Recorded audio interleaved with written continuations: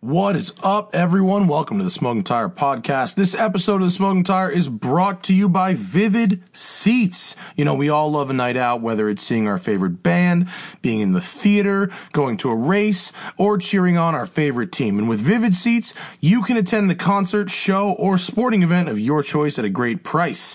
Vivid Seats is the top source for tickets for all the live events that you want to go to. You can sort by price or look for seats in the section and row of your choice. To make things even better, Vivid Seats is giving listeners an exclusive promo code for new customers to receive 10% off your first purchase with Vivid Seats by downloading the app and using code TIRE. Go to the Google Play Music or the Apple App Store and download the Vivid Seats app. Use promo code TIRE for 10% off your first purchase with Vivid Seats.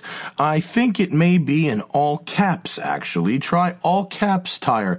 Every purchase is backed by a 100% buyer guarantee. From the biggest concerts and games to the hottest theater and more, Vivid Seats has it all. Download the app and enter promo code TIRE for 10% off your first purchase with Vivid Seats. Make a memory that lasts a lifetime and let Vivid Seats help you get to your favorite live event. Theater, sports, races, music, you name it. 10% off your first purchase with Vivid Seats at the App Store in Google Play or iOS and use code TIRE. Of course, we're also brought to you by Autotempest.com. I love Autotempest. Whether you are trying to just browse around, whether you're looking at a specific vehicle to buy or sell, Autotempest takes all the legwork out of it, because rather than having to search every single site and put all the same criteria in over and over again, I hate double work. Autotempest.com handles that for you. It searches all the top sites at once, like Car Soup, Cars Direct, eBay Motors, and more, and compares those results to AutoTrader and Craigslist nationally, not just locally in your area. Nationally, folks, Autotempest.com, they've been a great partner. We love to have them. No special codes or anything. Just check it out at Autotempest.com. All right, this episode of the Smoking Tire Podcast features us a new face. New face in the studio. We got Tim Neely from Tim's Enthusiast Garage. He's owned a bunch of weird stuff. He's got a really cool Lotus twin turbo V8, and he's a relatively new to the YouTube game, but he's a fun guy. He's a good hang, and we're happy to have him. Tim Neely of Tim's Enthusiast Garage on the Smoking Tire Podcast. What's up, folks? It's Monday, and boy, do we got a week of live podcasting if you've joined us just today. Tim Neely of Tim's Enthusiast Garage is in the studio. What's happening, brother? Hey, man. Thank you for coming California. down. It's beautiful out here. It's nice to have someone on the show who looks just like me. Yes. Zach, is that the picture? I'm turning down the brightness. Oh, wait, it looks fucking washed out. It looks like we're in a Western. Yeah, see, that looks normal. And go back to their camera. That looks normal now. The brightness was turned up because it was dark before. Oh, but, darkness is spreading. Darkness, everybody, darkness. Darkness. What's happening, Tim? You know, enjoying the roads out here. Yeah. I've been driving. You Midwestern? Yeah, Midwestern. Where Midwestern? Columbus, Ohio.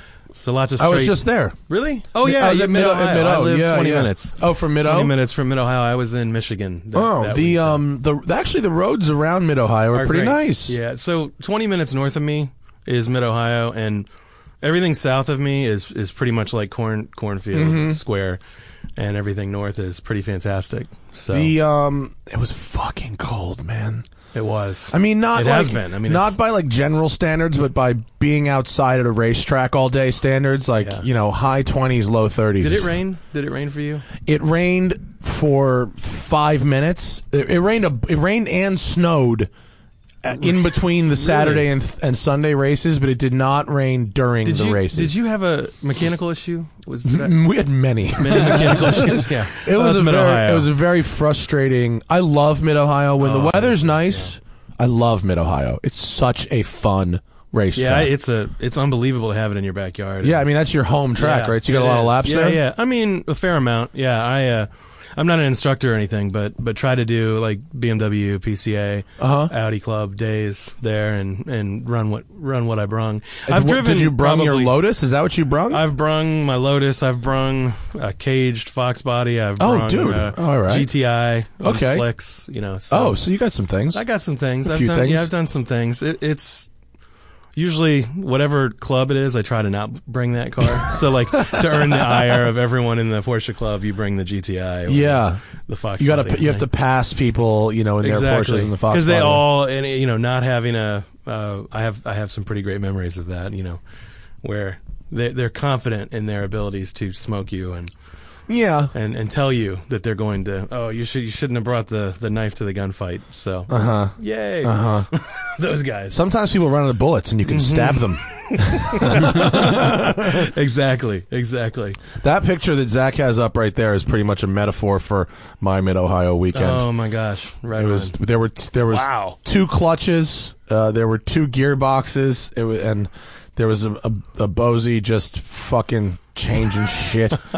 Oh God, when you fly to a race. Now, granted, it wasn't as frustrating for me as it was for maybe the person who owns the car. Right. But when you fly to a race and get a hotel and a rental car and all that, and the car fucking just breaks, God, it sucks balls. Yeah, it's bad times. Sucks balls.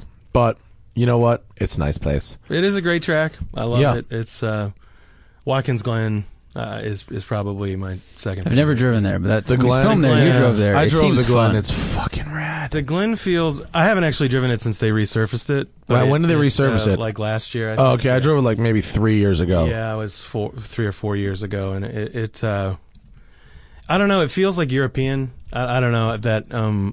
I've done the Nürburgring, and I've been to Spa. I haven't driven Spa. Spa is probably the best racetrack in the world. It has the most perfect tarmac you can imagine. Yeah. Just perfect, beautiful, perfect tarmac. And every corner, with the exception of that little fucking bullshit squiggly, every other corner at the track seems to have been designed absolutely flawlessly. It's a gorgeous. That whole region is fantastic. You can't really describe the elevation at Spa. Is absurd, and it does not translate to video at all. Nürburgring's the same way. When you get to Nürburgring, it's almost shocking how much elevation there is. Yeah. You can do. You run some laps? I have. In what? A Scirocco. Oh, fun. With like RSR or one of them? Yeah. I know RSR. With RSR. Yo, they're Ron is a great guy. Oh, you know Ron? Yeah, he's a character. He is a character. Ron Simmons is fucking out of his mind. Yeah. Yeah. How did you meet him? I actually helped a friend set up take people from the United States to there for like vacations. Was your friend Ross Bentley? I know Ross Bentley. Well, not really well, but I've met him on numerous occasions. And he's a baller. He's doing that now. He's doing a thing with RSR. Yeah, I if you go to the Nürburgring, I strongly recommend RSR. They've got a fleet of. There you go. Zach's got the pictures. Yeah, those guys. Got a fleet of really cool cars. I went out with Ron Simmons on the Nürburgring in the wet. He was driving in an M3 and wanted to show off his fucking drifting skills in the wet, and he scared the shit out of me. That was awesome to watch, though. It was hilarious, but it was fucking scary. The guys that work there are. We took some cars out like around the Nürburgring. Oh yeah, they do their street drive tour. Yeah, and even that they're like, okay, now like you want to go like quick? Oh sure, we want to go quick. They're like insane. Quick, like Ray. quick I think to Ray them is one of the drivers and. It's like pretty, yeah. Can you imagine? You could run an F12 Ferrari there and drive around the brain. You should not do that. No one, right? If you're, I don't know. Is that F12? Is that a track car or is that a street only car? I think it's. I mean, it's the one Ron drives a lot. Maybe it's a street only. car. I think that F12 might be a street drive only car. That would be smart because that's. They used to have a McLaren. You could rent and it breaks a lot. Yeah, because I mean. I think the slow cars are better at the Nürburgring. For sure. Yeah. I drove a fucking Renault Megane, RS 260 or RS 265, whatever it was. I loved that car. It was all right. I posted a video of it. This is like 2 years ago or a year and a half ago, but I really liked that car. I thought it was like Focus ST like. Yeah. Yeah. Yeah, there was I like it a lot. But it's not Fiesta ST. It's not as fun as a Fiesta ST, no. Which would be, I think, probably the ultimate Nürburgring. It would be really car, fun, you know? I mean, just stock, factory. I've told it a few times on the show, but like I went out my first 2 laps were dry, and then it was fucking wet. Like, it started raining hard. Yeah. And like whole track? Whole right? track. Oh my First, God. lap 3 was down the back half of the track, and then the 4th lap was full wet. And I was driving slow. Like I mean, real slow. Like, let's say unblock. Did someone accidentally hit block on there? Mm-hmm. Oops. That should say follow. I definitely did not block you. I got a follow message. I definitely didn't block you. I didn't Tim. get the heartbreak message. So I don't apologize there for an accidental blocking. I assure you it wasn't anything you did. But I'm going 50 on the back of the Nürburgring. Yeah. And I got motored down by a classic Mini. Oh, that's awesome. Going 100 plus. Yeah. And I got back and Ron, what the fuck was that guy doing? And he goes, oh, that's, Sven or whoever the fuck. And he apparently lives on the track. Oh, it's the blue one, right? The blue one. And he only goes out when it's wet. Yeah. And it's, Really? I believe it's all-wheel drive. Yeah. It's a Honda, it's a What? K20, it's a K20, I think, or K24 with a Honda CRV all-wheel drive system, right, Zach? Yeah, it's wide body. I think it had dirt tires on it when I saw it. Yeah, it almost was lifted a little bit. Yeah. It was like a rally car. That sounds terrifying. It was gnarly. It is cool. And dude, he passed me like I was in fucking reverse. It was, there it is in the picture, that blue picture. Yes, that was it. Dude, this guy. That makes the trip right fucking there. mobbed on me. It was. 250 horsepower VTEC turbo. Yeah, the engine's in the back. It's got this crazy wing. Yeah. Side pod intakes. Wow. Let's see, folks. If you go to YouTube, you could Google 250 horsepower Ring Mini, and you'll know it's blue with white wheels. Apparently, he lives in or on the track. Just right around there. That's fantastic. Yep, that was it, and it was bananas. Dude. And then we drank, and then we went to the Piston Klausa and drank all of Ron's expensive Italian wine. Ron didn't buy me. I don't think Ron bought me wine. I think it was because we started, but he only brought it out because once we got off the track after the rain, we went back to the shop, we started taking shots. And so by the time we left the track, we were 4 or 5 shots deep, and we just continued to get very drunk. A buddy that wrecked his car on the ring, he was stationed in Germany, and he actually, he's part of that taking people over to Germany thing, and I'm trying to remember, I think it was either a M3, E36 M3 or an E39 wagon, and he went off hard. YouTube corner. Yeah. YouTube corner. Yeah, which is great. I'm sure there's a video of that. There's definitely a video somewhere. Every week. But, that was rough. And I think it was 1,500 euros or something. To pay for the track. Yeah, the car was pretty much, I think it was an E36 M3. Was the car toast? It was pretty toasty, yeah. I think it still was able to be pseudo fixed and driven and sold, I think. But that's why you want to get that RSR car, get that insurance, all of that cheapest car, all of the insurance, yeah, and multiple laps, and it's gonna be the greatest day ever. My friend, speaking of insurance, my friend just did, and I don't want to use his name in case anyone's listening that shouldn't be. My friend has a GT3 RS, a brand new one, 992 or 991.2 GT3 RS, is a beautiful car. Just did a track day locally here. Not his first track day, but his first, since he has moved to California, is his first track day here, and it's also his first track day in that car. And he, it's a very expensive car, and he wanted to get the insurance. And the insurance for one track day was $2,000 premium with a 10% value deductible. So if you totaled it, it's $2,000 for the premium plus, 10%, $25,000 for 10% of the car. Whoa, that's nutty. That sucks. Yeah.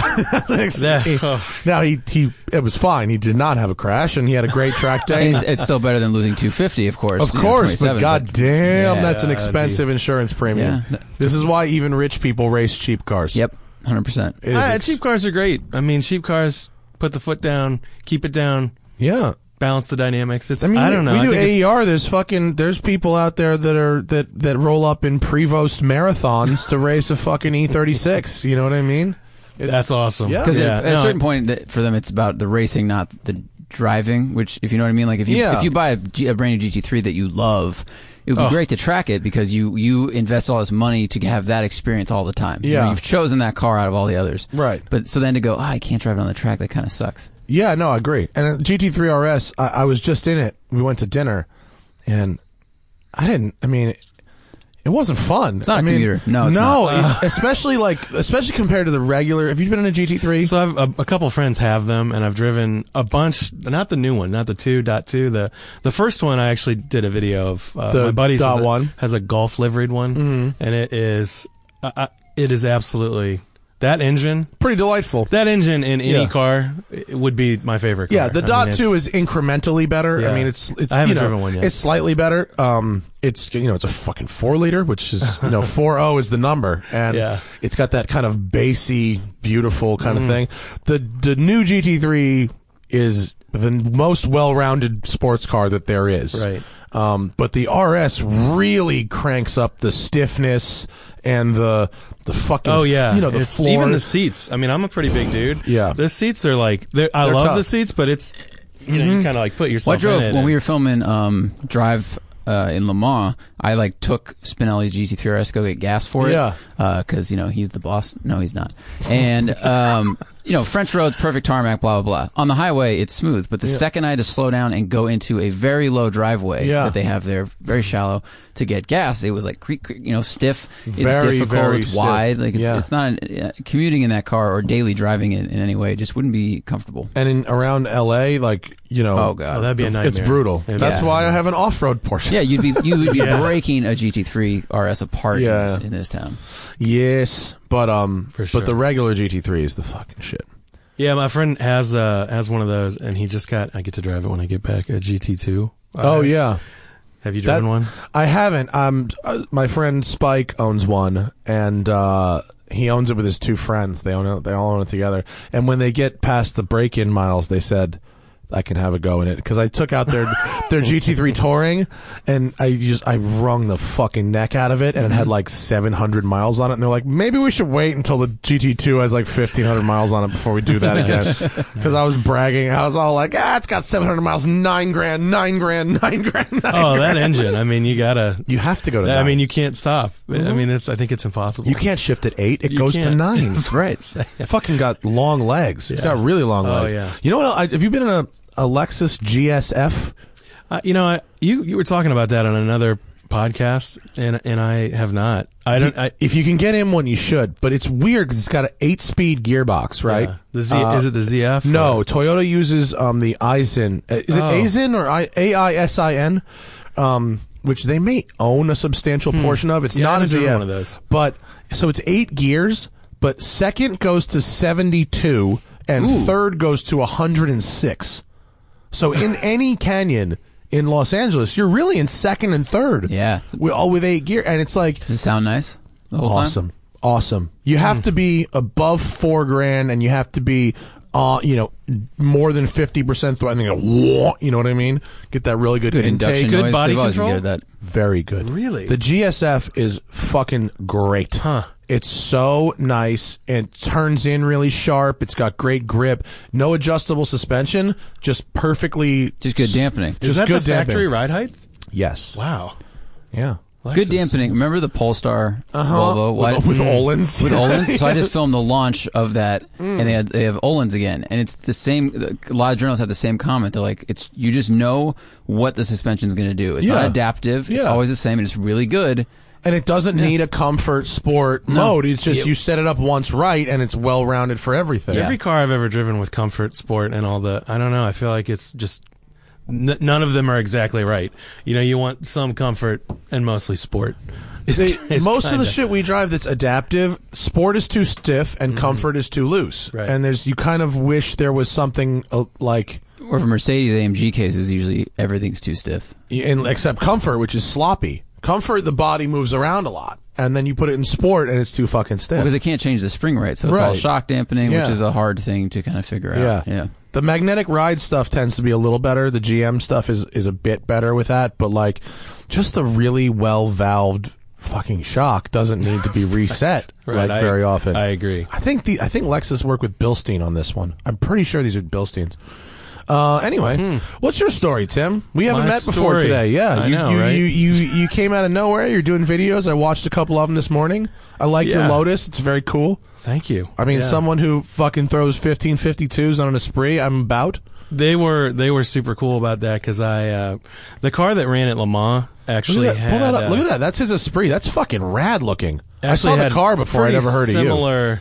Similar style wheels, and I wanted tarmacs because I think tarmacs are just like every car on tarmacs. Those look really nice. But they made those back ones are actually forged concave. They actually made the file for that car. That looks real good. And I think there's a huge market for that. That was really worthwhile. But I could see if that fits other things, a market for like the same, style of wheel, but with that little concave, so it shows the size of the wheel. Cars that have a stagger, it kind of, it works. But the alternative was what, a lip, right? A 3-piece with a lip, which is what I did on my previous Esprit, and I hated it because it just looked a little too VIP, not quite performance. So, yeah, I mean that car is, that was kind of always my dream car. I've always been, in the automotive industry in some way, shape, or form. About 20-something years ago, I started... when I was 18, I had a meeting with...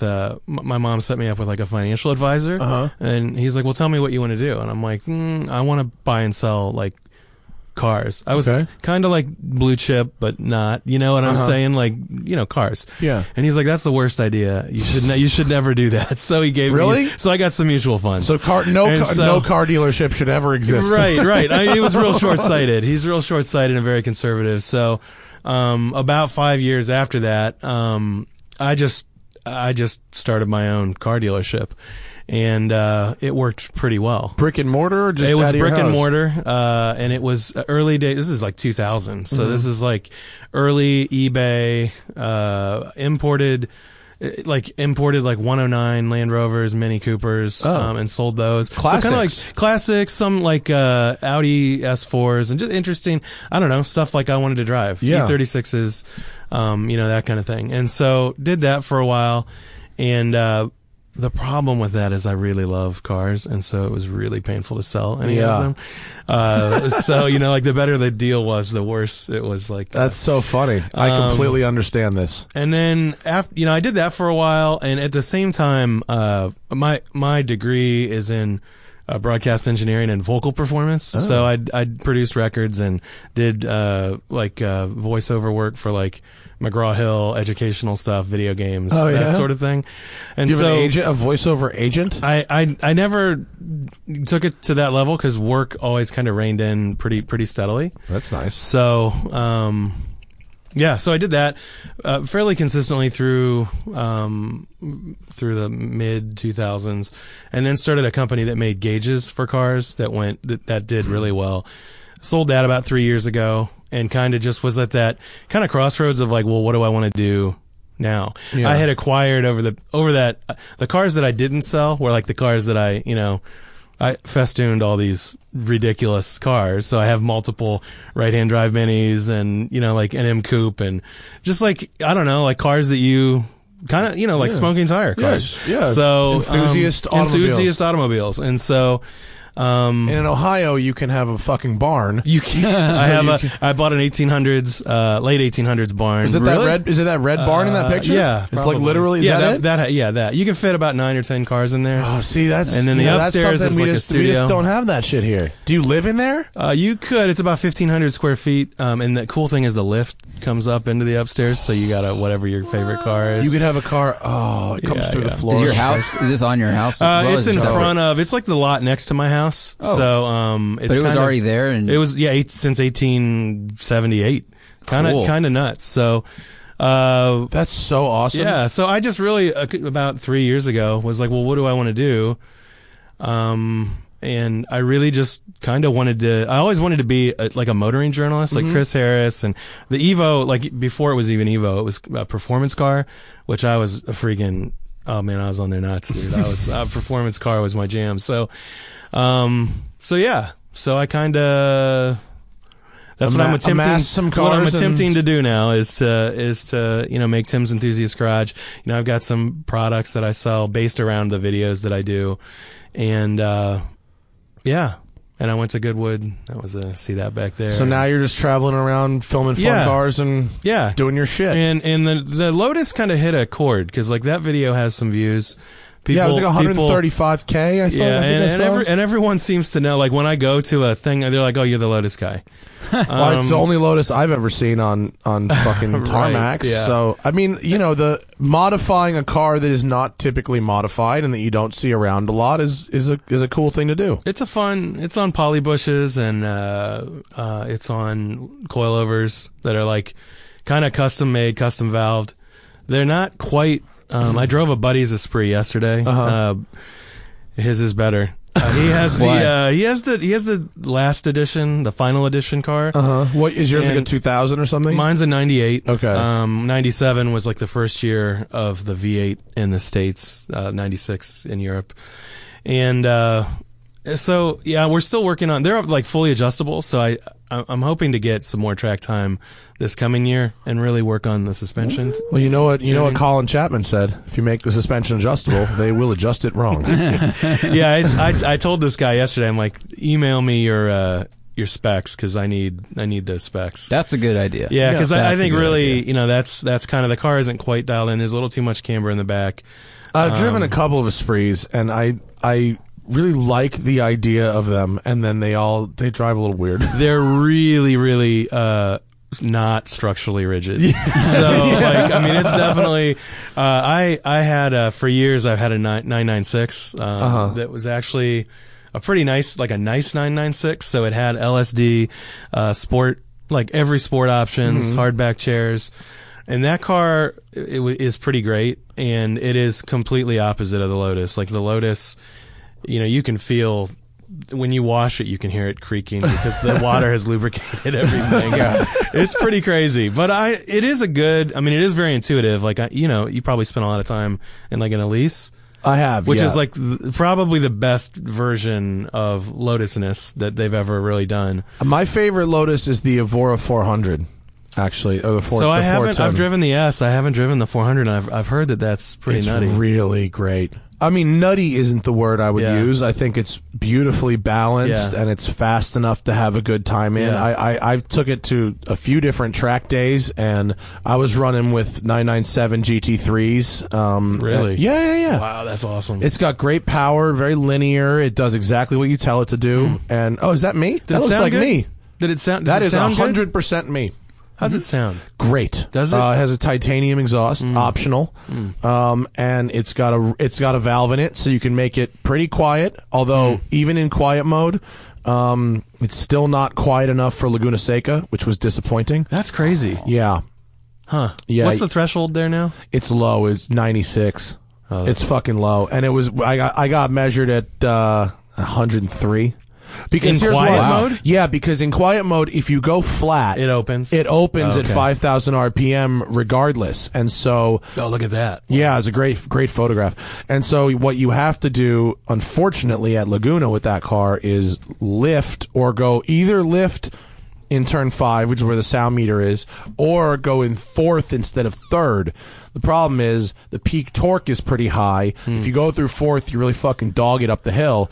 And it was, I think, 3 seconds a lap. It's a really long hill. It's a really big hill, and it's steeper than you think. And it sets you up for the left, which is another for hill an even longer hill. Like you're losing tons of speed. Yeah, so it was 3 seconds in 4th versus 3rd there. But nevertheless, that's a fault of the track, not the car. The car is great. So that's. If you wanted to buy a new Lotus, that's the one I would go for. And it was really good on tires, too. Look how neutral it is. It looks so neutral. Does everything. All these pictures look so neutral, stable. balanced, and you can slam curbs with it. Look at the flat. Wow! Pull that over. I put it up on a lift at Sharkworks. Totally flat under tray. Very and actually Sharkworks were pointing out a few things under there about the construction of the car. It's actually an incredibly rigid chassis and really, really well constructed. It looks like all aluminum it is. under tray, not plastic, which is good. Totally. It's a very It's a very, very well-made car, which is not something you Lotus normally as a hear about company, Lotus. they kind of make me sad because it's like I've always said, it's like they can make the cars, they just don't have a good PR department, or I don't know what the deal is. Their PR people are very nice. They just don't have a lot of money. Yeah. And the one thing that they don't have that really drives me nuts is they don't have good financing. Like they don't have a bank or anything like that. You know, like there's no Lotus credit.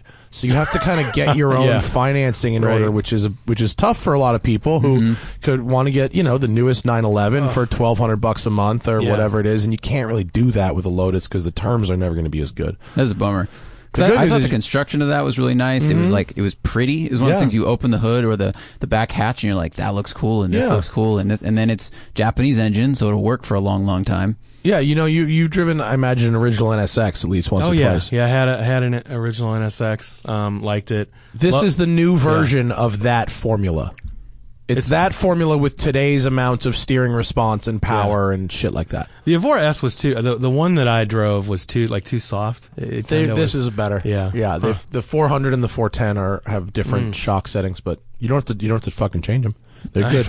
They're ready to go. It's just good. Yeah, that's awesome, man. So what else was in your fleet of fun shit? The fun shit fleet is pretty deep, I guess. Is it? How many is it? What's it at now? It's like 20. Oh wow. Yeah, it's unfortunate. You're gonna need I have some unfun. Soon. I mean, I have I have that Maserati Quattroporte, which was that cool. I like it. You like it? It sounds really good. It's a ZF car. So okay, it's not as bad as it could be. It's not the Duo Select. I bought it because I thought it would be a great daily. It's not a great daily. But it's a great investment though. It sounds good. No, it's not a great investment. Although I did pay, so when I bought it, it had 44,000 miles on it. I paid 12,000. Yeah, so it was a good investment for you. They were asking 25. I was like, I'm gonna give you 10. And they're like, no, don't call me again. Then the next day, so they called back. What about 15? No, how about 12? Okay, come get it. Man, that hurts. For 12, yeah, it's a great. I mean, how low could it go? Yeah, right. That's what I think that's got to be it is it might go down to 8, but even so, that's just $4,000. Right. And, I mean, if you think about, other cars that have, the AMG cars from that era use that transmission, they all have, 120,000 miles in that price range, or 140,000 miles. True. So, and it is basically, that engine is pretty stout. I mean, the engine itself. It's the electronics I'd worry about. The electronics are hilarious on that car. It has, so since I've gotten it, I don't know. I have a Grand Sport, which has been a great car. I don't know if you've ever. People, it's a love-hate thing. I love the 4200 Grand Sport the last 2 years.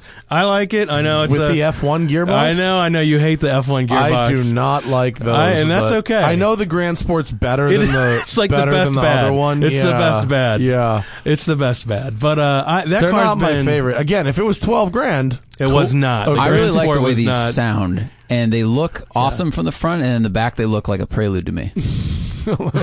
Yeah, now you just ruined it for me. So my Grand Sport is now for sale. Yeah, thanks. No, but the Grand Sport has been a paragon of reliability. I mean, if you can believe that, I've had it for 5 years. I've done multiple oil changes. Flushed the F1 system, like the hydraulic thing. I've had zero issues with that car. I can't believe it. I'm shocked. No, so the Quattroporte, however, is hilarious. You'll get in it sometimes, and the tack, there's noise on the CAN bus or something, so the tack won't quite work, and then it will, and then you'll get some error message, but it always drives great. Because I think that the Italians, there's a checkbox. Is it good looking? Yes. Does it sound good? Yes. Okay, release it. And then you just walk away. You know what I mean? Yeah, release it. Pretty much. And yeah, that car is, but so I have that. And then I have an M Coupe that's all TC Klein prepped. It's got a cage and suspension and. A clown shoe one or a newer one? Clown shoe Z3. A Z3 yeah, one. And cool. It's, not what's the S54 is the one everyone wants. It's a S52, it's a 52. So it's the early. It has some mods on it, so it's got an M50 intake manifold. Oh, is that it right there? Good blue. Good quality blue. Estoril. Are those the Z4 wheels? Those are like a set of track wheels that I have, and I'm not even sure what the manufacturer is. But they look nice. Kidney grill color is interesting. That is, it's taped off because I was buffing it in that picture. But yeah, it's like neon. It's like mint ice cream green for everybody who's listening. Got the ice cream kidney. Yeah, so that car's like ice cream if you bought it at a gas station, though, not from like a real place that's made out of milk.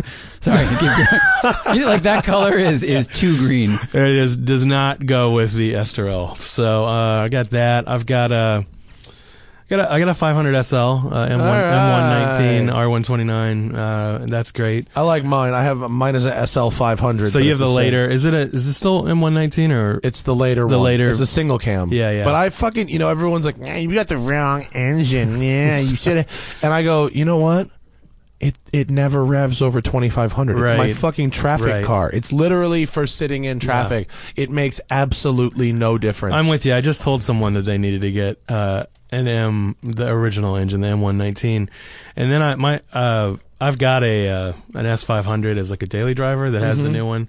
It's a great engine. Like, I don't know why. You know what I mean? Like, there's really not any difference other than like mechanical complication. And, service costs is the difference. Right, I know. And if you happen to be fucking over $4,000, maybe it matters. But like, stupid slush box SL, what's the difference? It's good wisdom. That car sees a quarter throttle. I have to intentionally, like once every couple of weeks, I'd be like, okay, I need to find some room and take this thing to redline because otherwise it just doesn't ever. It has long gears and stuff. It's got long gear. Yeah, it's got long gears and it never fucking revs. So you just have to be like manually shifting through the jigsaw fucking thing. I'm in a like a Mercedes. I love Mercedes lately. I like. I've got a 190 2316. Really? Which I love. It is. Is it a dog leg? It's a dog leg. It's like I think it's E30 M3s, which I also love but do not own.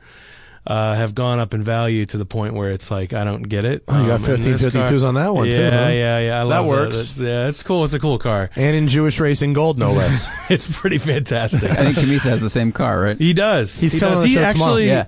He has I have the same Scirocco as him. It's pretty freaking weird. Like, does yours work properly? Because his does not. No, in fact, I'd actually really like to talk to him because he seems to adjust his valves weekly. I mean, I'm about to swap out. I'm about to swap out either the engine or the fuel system or the whole car because I'll tell you what, this is worth it when the upside is a Scirocco. Yeah, swap the car. Imagine having to deal with all this bullshit and the upside is like 130 horsepower. Fucking waste of time. Yeah, my Lambo seems to be kind of a pain in the dick, but the upside is 450 horsepower through a fucking straight pipe. Like, okay, we'll deal with that. Lamborghini, and I get to say my Lambo. Right. The Countach is. Why did you get a Scirocco? Well, it was my second car. Okay. That I ever had was that exact car. Like, it was that color. And it was, one of those things where the memory is a lot. Oh yeah, a lot better than the reality. So I have it. I don't know. It sits there. It looks nice. I spent a ton of money getting like the body work and all the Euro parts that I couldn't afford when I was like 20, like put on it. I understand. Mistakes were made. I've been there. So I've got that. I'm not going to revisit the Volkswagen chapter of my life. I had a 97 GLX. I don't need, why? What's a GLX? Sorry, Jetta VR6 GLX. It's like the nice. Was that higher than a GLI? Yeah, because it had sunroof, leather, all that stuff. VR6 was the important part, but still, back to the point of like 12-valve VR6s are like that is where a significant portion. One of the things that I try to preach through Tim's Enthusiast Garage is like, don't buy cars that you spend $40,000 a year maintaining that are worth like $5,000. So unfortunately, I have that Scirocco. Lesson. Yeah, I mean it's a really good lesson. That's how you get a Lotus Esprit or a Countach or whatever it is that you really want. You don't own a GLX VR6. Right. I'm sorry. I mean, that's a cool car, and like I had one back in the day. I mean, it's for those guys. It's fun. I knew a guy who was trying to sell a $40,000 Corrado. So like, I know what you're talking about. Yeah, I drove it. I was like, this is nice. How much do you want for this again? No.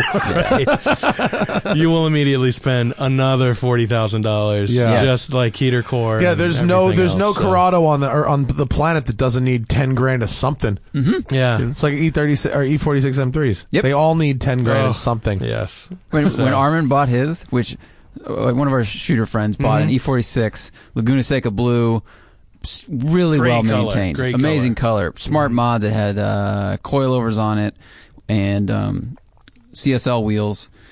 and he bought it for in the 20s. You know, he got a good deal, but it's still expensive for a car that's used. And I think it had like 100 on the clock, but it looked very new. Manual or SMG? Oh, manual, yeah, sure. I figured. And so he spent 10 more than I spent when I bought my car, and mine had fewer miles. I'm like, oh, well, yours is perfect. Like the paint's perfect and the interior's perfect. And I was like, I mean, nothing's wrong with it, right? And he goes, well, right. It still has BMW isms. You know, it still has this thing's falling off and this is wiggling loose, and occasionally that light comes on. Like they all need something, unless they come from what's that company, Enthusiast Auto Group, or you know they've been gone through, and then they handed the keys to you. Yeah, you know, before you drive out the driveway, no check engine light. Speaking of EAG, you know EAG, right? Yeah, they're in Ohio, aren't they? By down you, in Cincinnati. Yeah. So Eric from EAG, who's been on this show, and he was a great guest. I like Eric a lot. That's a cool shop. People shit on him for selling expensive cars, but he sells nice fucking cars. It is what it is. Find the right? other 10,000 miles. Well, he sent me this on Friday, and he's launching it today. So I hope I don't blow up his spot. I hope this hasn't happened yet. Probably only for the live people. But they are selling the Instant EAG Collection, which is 13 cars sold as a package. What? Targeting the bored Porsche collector, and here they are. The Instant EAG BMW Collection, all Tier 1. It's an M1. Love it. An M6, 80s M6, an E28 M5, an E30 M3 Evo, an E36 Lightweight, a Z1, an S54 Clown Shoe, an E39 M5, Z8, E46, E46 Competition, Z4M, 1M, and E92 M3 Lime Rock. Wow. All of those as a package, 2.3 million delivered to your door. I love him for trying, man. I mean, I think that's fantastic. So if you divide 2.3 million how much by 13, of that money is from the M1? Hopefully a lot of it. Probably 500 grand, right? Okay. 5 to 600. The Z8s, man. What Z8s are? They've softened a little bit, I think, but they're still fucking expensive. Divided by 13 is an average of 176,000 per car. That's a high number. You know, the M3 Evo also that's an interesting, and we never got those in the States. The Evo edition. I mean, I think 2/3 of those cars I would like to own if I had mega money and mega collection. Right. A couple of them I don't like. Lime Rock, not really a huge fan of. Yeah, I'd be like, you knock the Lime Rock fucking off. I never liked the Clown Shoe or the 4 after that, but I kind of get it. But what's weird, I don't know, man. That's like. It reminds me of like a Karate Kid type movie, or like one of those feel good, funny buddy movies where like the poor kids are into this thing, and then their friend who wants to tag along shows up, and he bought all the gear. You know, it's like Richie Rich. Yeah, it's little Richie Rich. It's like, hey guys, I like cars too. Look at all these, you know. And I feel like a lot of those cars are redundant. Like they're all good drivers' cars, but you know, half are old, half are new. Yeah, like you don't need the M6 and the M5. Right. You're getting a lot of similar flavors. Although shit, you know who I just ran into? Do you know who Ryan Finney is? He's an IndyCar driver. Okay, I don't know him, but you probably heard of his name, right? Whatever. He's an IndyCar driver, and you know, apparently a successful one. I don't follow IndyCar, but I think he's got a pretty good race record.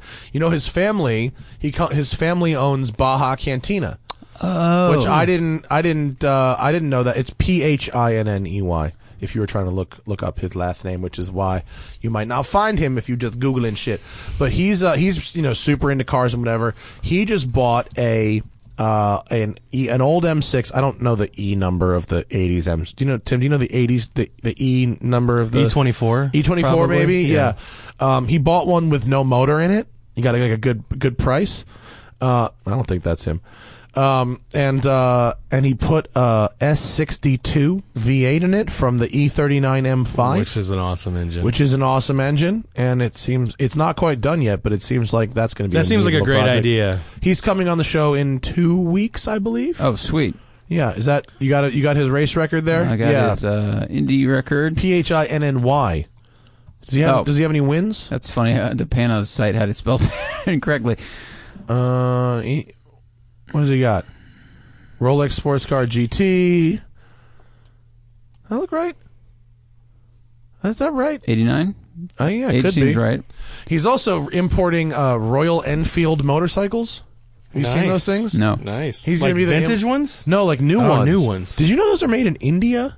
Do you know Royal Enfield is an Indian company? Oh, wait, like I've never recently, heard of it. Recently, right? Yeah, they were bought by Tata, and they're Yeah. made in India. They basically look like Triumphs, but they're like half the price. Huh. Apparently, they ride good too. Yeah, those.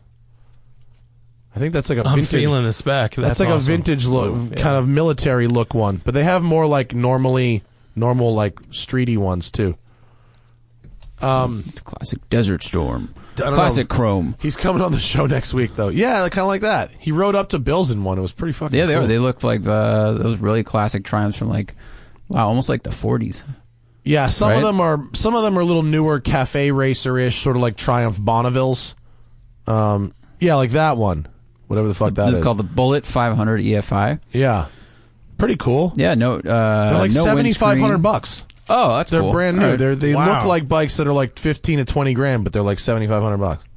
Apparently they're pretty nice too. That's awesome. Yeah. And he's building this custom bike that he doesn't have a name for yet. He's going to do a limited run of 10, and he's using for the body work on the bike leftover carbon fiber from his Indy cars. Like the carbon fiber side pods, they have like extra ones, and they like can cut them in certain ways that they're making like body work for the bike. That's pretty rad. Off his Yeah, off like super rad. Delara Indy cars. Like, pretty fucking cool, right? That's cool. Yeah, that's Yeah. pretty righteous. Anyway. But Nice. I forgot how we got on that. Oh, the V8 and the M6. That's how. But so anyway, That's a good call. If you're interested in 13 BMWs at once, you can hit up Eric at EAG. He's got you covered. Don't worry. They have strong cars. I mean, I don't even know how they find some of that stuff. Like it's that strong. I mean, Yeah. if you're into BMWs, they're definitely. They seem to be selling the best ones. They Yeah. find the best ones, or It's- they find them early and then refurb them until they are top spec. It's pretty amazing. Yeah. 'Cause some of the E30s, it seems like most of the E30 M3s that are for sale have like 100,000 miles. I've seen ones with 200. Yeah, I've seen a except ton for of the miles cars of that those. they have, which are like, I don't even know. They must just. When 993s started going through the roof, there were like a lot of different people started kind of doing that, like scouring for Right. the last low miles cars and then getting a premium for them, which I think, that's great. Especially if you own a shop where you know where to source original parts from. Like you For could buy sure. one that's a 7/10 car and then make it a 10/10 car sure. easier than you or I could. Which they do a great job of. I mean, the cars that they have, is legit. I mean, He drove up here for the show in a fucking 850 CSI manual that had like 45,000 miles on it. It was rad. Oh my god, I've It had was some really, bad. really cool. The BMWs from that era is pretty much the source of most of the heartbreak in my life. Yeah, I didn't like, want one, but I was really happy E24s to and like see all it. this. They're the most like. I just have had horrible luck with all of those cars, so I kind of steer away from that. I don't want it, but I think look at that top right picture. That's it's the white one. fantastic. I mean, That looked like the one that he drove up in. Great shape. 850. Really good shape. Yeah, it was fucking dope. Till the lights are up, but It was, yeah. I even No, like it's them not with the good fun. lights up. Are you a pop-up I'm a guy? pop-up. I mean, You know? 80s kids, so it's like kind of a. I think pop-ups are not good. me too. I mean, aerodynamically, They're They're definitely I not don't good. think they look good. I think it's like look how good the shape of this. That's a shit picture. The shape of this car is, you know, it's sleek. It's low. It's a little. It's the traditional short deck, long For hood. sure. And then you pop these headlights up in the middle, and it's like you just rested two mailboxes that you're I on mean, the I'm way to with the you. trunk, and you got to leave them there for a second, and you're like, oh, this is great. I don't understand. People are like, they're so cool. Like, they're not cool. It's another thing to break. Yeah. They reduce, on a Miata, they reduced my top speed by like 8 miles per hour, which is a huge and the percentage. wind buffeting with the top down with the lights up is pretty In my crazy. C5, they shit. were a disaster. I took them off and I put the froggy lights on. Yeah, which are cool. Which, you know what? Some people didn't like them, but honestly, the functionality was there. They were brighter and they didn't fuck the aero all up at Yeah. night. So yeah, I'm with whatever. you. I'm Whatever. with you. Now, speaking of which, now I have a fucking giant fog light pod in the front of my 911. I haven't been over like 80 in it yet though. So And that's not like, you're not going to drive that 600 miles on the highway like you do the vet up and down to Monterey and stuff. I might. No, you might. Maybe not off. Well, whatever. Nothing's It's- cooler. Nothing's cooler than that, though. I mean, if you've got Than the 911, the there's nothing headlight cooler pod, than that. no. that I mean, fucking like, car is rad as hell. there was I got the Seinfeld approval at breakfast yesterday. really. Yeah, he showed up. He was like, "This." First off, he remembered my last name, which I was very excited about. He got out of his car. He goes, "Matt Farah." I was like, "Oh yes, you remembered who I am." And then all the three of them agreed collectively that this car is very me. And that's the only compliment I need. This I mean, it doesn't get any better than that. It's god damn, is it fucking fun? Ugh. That car is so How's fun. the power now compared to Great. before? I mean, it's not much faster, but it's got the light flywheel and clutch makes a difference. It's got good response. Exhaust sounds really nice. Cool. That's all you need. Yeah, it doesn't. I mean, maybe it's 25 more horsepower than before. Maybe. But like, I thought you were doing like a 40 jump or something. I don't know. I haven't put on a fucking dyno. I have no idea. Oh. Plus, who knows how the off-road tires like change? Oh, that's very the true. Power at the wheels. Like, how much taller are they? Well, you can see in that picture, it's a 4-inch lift. Yeah, okay. So it's not like, it's not huge. But Lee says the suspension has 3 times as much travel as stock. Well, like the I was circumference aiming of the for tire potholes yesterday. Yeah, how was it? Awesome. Yeah, it's fine, right? Dude, awesome. On the PCH, those potholes down in Santa Monica, yeah, I was aiming for those. And it was just like the Raptor. You hit them on throttle and just right over it. It's so good. You need to go. Do you know what the spring rates are? No. I'm so intrigued. You're gonna have to ask Lee. I don't fucking know. It's freaking fantastic. It's the right look. It's the right pictures feel. do not do it justice. Like the handling is fine. Like I didn't, it's not for mobbing canyons, but like I went pretty quick up PCH yesterday, and like it'll take a corner. Like it's fine. It's predictable. I mean, it's got still a driver's It's got car. a little lean to it, but it like fine. It's everything I like about 911s is right there. Dude, that Camaro I drove leaned. Not as much as yours probably, but one of those predictable, like it's going to lean every time 2 to 3 inches and then set. Yeah. Dude, and the brakes, it's got new brakes. The brakes are really good. The steering's really sharp. Like the clutch feels nice. It's got the Wevo short shifter, which feels really good. Like all the things I like about 911s are there. It's just like all the things I like about Raptors are also there. Seems like a really good car. Yeah, it's so fucking fun. Zach and I are going to go make the video after this show today. Oh, cool. You got your gold key. That's brass. Pull that over. I'll plug it. It's called, Flat 6 Keys, I think it's called. Patrick Stevenson's new thing. He's making keys out of brass, stainless steel, and titanium. That one's brass. Well, I guess because your key handle was plastic before? My stock key is kind of shitty. Yeah. I mean, it's just a stock key, but like it's fairly shitty. It's plastic and fucking whatever. And the brass key is like sort of a luxury item. Yeah, totally. Feels nice, got good weight to it. But the car is also like a luxury item, so it's cool to have the feel of the key match kind of the feel of the car. Yeah, like this key is fucking janky as hell, the stock key. It feels like my Civic. Yeah, the Porsche crest like fell out of it sometime in the fucking 80s. Like it's just a janky fucking key. I'm excited. But no, Lee did like such a good job with that car. It's fucking so cool, dude. Yeah, riding in his when we shot it years ago. Yeah, was like, this is a good idea. This is a fantastic idea, and everyone loves them. I had a crowd around that thing yesterday, and whenever I drive it, it's like thumbs up and pictures, and it's just it elicits happiness from people. That's good. That's all you can ask for. That's fucking good. It's a great car. Yeah, I can't wait to just drive it more. And I just sold the Focus, so like, cool. This is my daily driver now. Yeah, I did. I liked the 1552 wheels. Me too. It really improved the ride. You went -1 on the. Yeah, I went down to 18s, and they hooked it up real nice, and I was very happy about it. But ultimately, like you can change anything about a car almost, make it faster. You can change how, but in a modern car anyway, you're stuck with the seating position. If the seat can't be. You can't just pull the seats out of a 2016 car without throwing an airbag, light, all the shit. So, especially on a leased car. So, like, it just hurt my back so bad. It hurt my back, my hips. Really? The seating position is all fucking wrong in that car. Because in order to move the seat down, I like to be way on the ground. Me too, cars, right? Yeah. And in the 911, in fact, I only have a slider on the passenger seat. My seat is bolted to the floor because I wanted to sit as low as possible. So they measured it for me and just bolted my seat to the floor. So I sit fucking low. It's really great. And the seats are there's a little stagger on the seats. But in the Focus, as you lower the seat, like if this is the front where your knees are hanging off, right?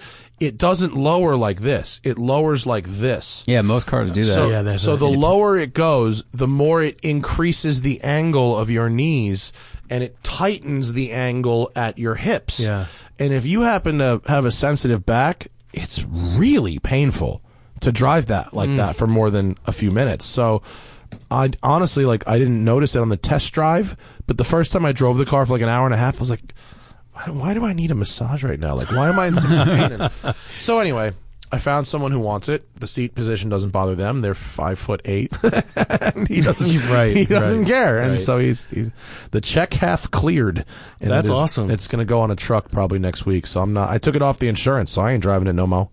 I might have to do a little wrap up video or something, but I just did a video. I like with the it. RS. I would prefer a Fiesta. I know that's well. That's you know who bought it is the guy who owns my old Fiesta.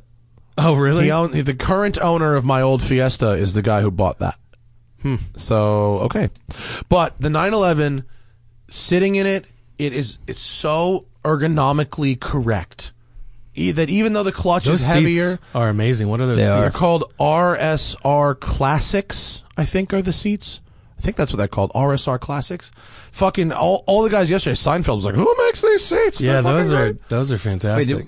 Wait, those are the seats you had when you got the car, right? No, I had the car with stock seats in it. Oh, because even those seats, I remember sitting and going, these are better. They're fantastic. 60% of new market Did it have seats. like stock sports seats? It had the stock sports seats from that era are great. Sitting in a fucking box. They're really big, deep side bolsters. Yeah, those are great. But these are like a vintage style bucket. In fact, you can see in that picture how much lower the driver's seat is than the passenger. See that? Oh yeah. Oh yeah. The headrest is like a good. The headrests are a little different, but those are really comfortable, and they use a memory foam that breaks in, which is really nice.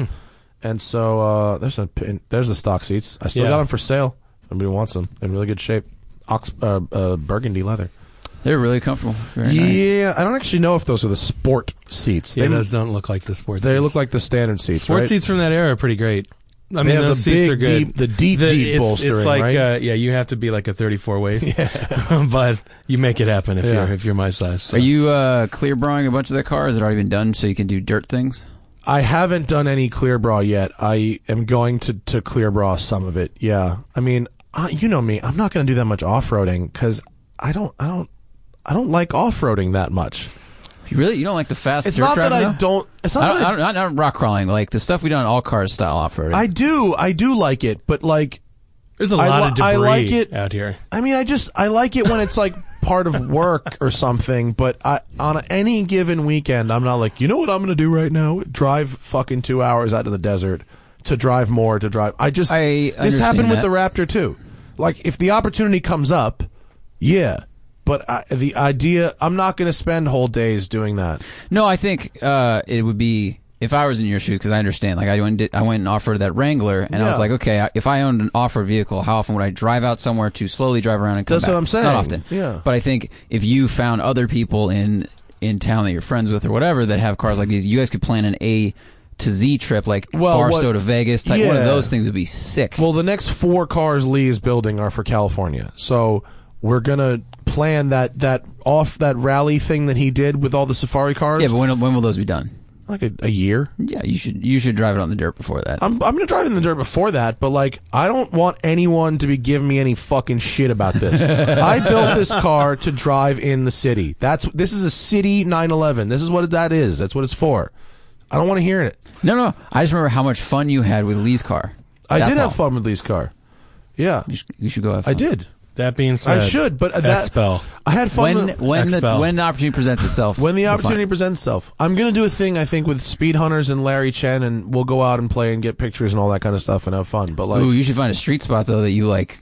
I don't know, go off a curb or jump for the photo because like if it's like an urban vehicle, yeah, that'd be cool. Yeah, but ultimately, I wanted a 911 with ground clearance and good ride and all that shit to drive every day in the city. That's what this is.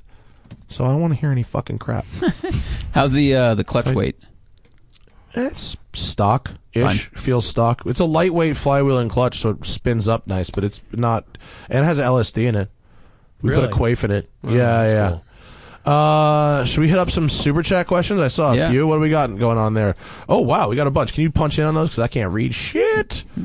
If you want to ask me and Tim some things about cars, get in the super chat now for the last 30 minutes of the show. Is it big enough? You need more font.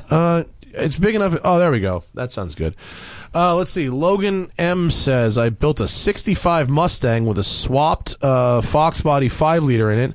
I'm $12K in. Is that $1,000? And I don't know if I should sell it and make money or spend more money on it.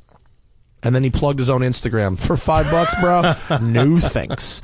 Let's see. What do you think? Does it work? Like, I mean, that's a lot. Like, that seems like a really good package because you have a reliable V8 in a classic Mustang. Right. You know, if it works, you can drive around. I would stop. I don't know. If you've got a vision, questions. Like, do you have an idea? If you have a vision and it's a clear vision, finish it. How far are you away from the goal? Did he set out to build like a road coursey pro touring thing, or is it just a reliable hot rod to drive around?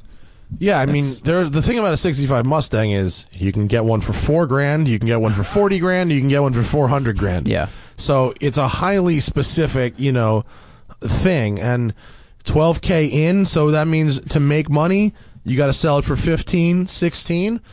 Do people want to buy a 5-liter swapped 65 Mustang for $16,000? Well, if that's it, and he's got 12 into it, good for him. I mean, the color is fucking hideous. I mean, I don't know what he's thinking with that color, but that's not good. Well, I mean, it's definitely a resto mod looking car. And if you did that for 12, you could probably sell it for more than 12. I mean, I'm assuming you've done a lot of work yourself. Yeah. So if he's, I mean, you could sell it, but like, that seems like a highly personal thing. That it does. I also think that might not like that engine. I mean, it depends on. It's not a great engine. Yeah, it's an okay engine. But it's not like the greatest. You're going for mega dollars. There's a cap to it, right? You know, right. you $250 at the wheels, and then to get beyond that, it's superchargers or it's full on race motor. Mm-hmm. You know, I am gonna say if I was in his shoes, I'd sell it because I feel like that market for classic things is just slowly descending, and this is kind of a specific look with a not great engine, so the market's probably even smaller. Resto mods are always so. I mean, go to Barrett Jackson. It's like totally hit and miss. Yeah, someone likes it or they don't. Yeah, and those cost a lot. That color is going to dictate that more than anything else. All right. I mean, but we all get to that dilemma, right? Like with my Fox Body, it was like, all right, is it time to sell this, or do I have to put another $20,000 into this thing to make it what I really would excite me next?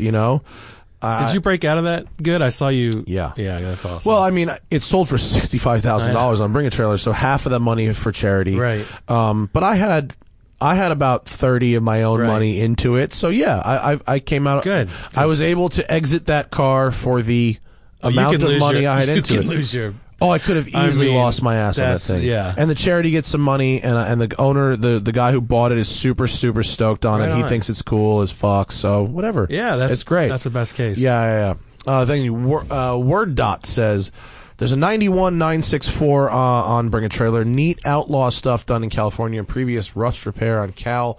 88,000 miles. It was an East car. Owner won't smog it. May need a top-end rebuild. Walk or run away. I mean, rust repair on on a California car. How's that? Let's see if Zach can find the 964 on Branch Road. 964s can really go either way. It really depends on the car. I mean, owner won't smog. It was an East Coast car, so it's in California now. Yeah, I see. Okay. So the owner, it has no cats on it. Oh, is that it? 91. It's an outlaw style. It does look outlaw Rare style. 2 coupe 5-speed. 86,000 miles. Yeah, I mean the bidding's only at 25 G's. How many days? I wouldn't necessarily. 1 day. I wouldn't necessarily say run. I mean, go down. I don't know about the chrome window trim on that thing. Pull that over so the audience can see it. There's a weird hodgepodge of shit in this car. So it's got the weird GT buckets which don't work in this car at all. But then it's got the stock wheels. And then it's got a rear seat delete, and then it's got chrome window trim. They wanted a G-body, but got a 964. Yeah. That's what happened. This is a fucking weird car. I don't know about this. I would only buy I wouldn't run, but I'd only buy this if it was cheap, because you got to fucking fix a bunch of stuff on this thing. Yeah. if it needs a top end rebuild, that's a problem. And then I would watch... An engine rebuild on a 964 starts at $15,000. Oh, the pedals are nice. I would watch Casilla's video when he found the rust on his car because he said this has rust repair done to it, but if it has, you need to make sure all the rust was found. Like, figure out who did the rust repair, how in depth they looked. Because if it crept into because I think Larry's was on like the inner fender liner, it was like very hidden. Yeah, and then he took the fender off. I was like, oh shit. Yeah. As a Midwestern resident, let me just say, previous rust repair, I would. I don't know, man. You almost can, unless like a real pro welds in the right panels. Right. It's never going to be right. So and this car's got some real funky shit going on with it. I mean, you're essentially buying someone else's vision, but you can't confirm that their vision was executed to the standard that you want. It also looks a little weird. What color is this? Can someone... It's like a dark... It's like a dark asphalt, red? It's asphalt it's gray? Yeah. The interior seat delete is like red carpet with red piping around it. I don't know. If it's me, only if it's cheap. Yeah, I mean, if it's 30 grand. Yeah. But it doesn't have it's this car is not a candidate for an investment car. It's got the wrong stuff to be an investment buy. So if you see that and go, "Yeah, I want to drive that," then if you can get it cheap, yeah, sure. I wouldn't say run. No, I would not say run. But I would say don't pay too much. Yeah. Cuz you're going to have to put money into that car. And in California, money into a Porsche is expensive. Looks like it has stock suspension cuz the wheels are like inset from the fenders a little bit. Doesn't have like a nice wide stance. Those wheels. Those stock 964 wheels are my least favorite wheels on any modern 911. Thank you, sir. What else we got, Zach? I'm sorry. I like the honesty. The honesty's right. I mean, do you think different? You were worse. No. You were more. You said well, rust repair. I mean, I'll be honest. I looked for a GTR for a long time before I found an R32. And those cars rust, I mean, if it's a car that rusts and it has previous rust repair, unless you really like spending money, that might not be the right call for you. I don't know. That's just me. Yeah, there you go. Greg says, you gave me advice about driving the Ring a few months ago. Yes, I said, don't do it in video games. Just go show up and drive. I took your advice and had an awesome time doing 5 laps in a Swift. All right. Swift, good. The Suzuki Swifts are rad. Those things are so slow and so fun. This proves our point from earlier. Slower car. Slower is good. Yeah. Do not drive a GT3. Yeah, you pay per lap. If you're driving a GT3, that lap goes by too fast and your money is less, less good. Your price value is better in a slower car. Plus, if you crash it, your entire year is... Or life. Or life, depending on, Yeah. This one's for Zach. Mateo says, how hard is it to rent an Arctic truck in Iceland? Easy if you have money. I mean, they rent a wide range of vehicles. You can get them with guides or without guides. You can take them for various amounts of time. So just go to their website. The website's really good, and it'll tell you what they do. The Rob Ferretti and Adventure Drives is doing an Adventure Drives event in Iceland in the spring. Cool. So if you have some money, Adventure Drives it's not crazy expensive. It's basically the cost plus a bit of a fee to have someone else arrange it all for you. They are doing Adventure Drives in Iceland in the spring with rented Arctic trucks. So there's going to be a portion that's a road drive and then a portion that is Arctic trucks, drive yourself. But guided tours on the glaciers. Have you been to Iceland? I haven't. Strongly recommend. Yeah, well, actually, one of the guys from RSR just went. Actually, didn't one of the guys from 1552 just went? Yeah. Matt Crook was just there. Matt just went. Yeah, I think Sarah Trimble went with him. Didn't she? He did. Yeah. They both went. It looked. I want to. It's my next thing. It's very cool. My one thing to beware of for anyone who goes to Iceland, it is insanely expensive. Really? Everything is insanely expensive. Huh. Just basic food, a hamburger's $30. It's that. Wait, for real? Yes, for real. Wow.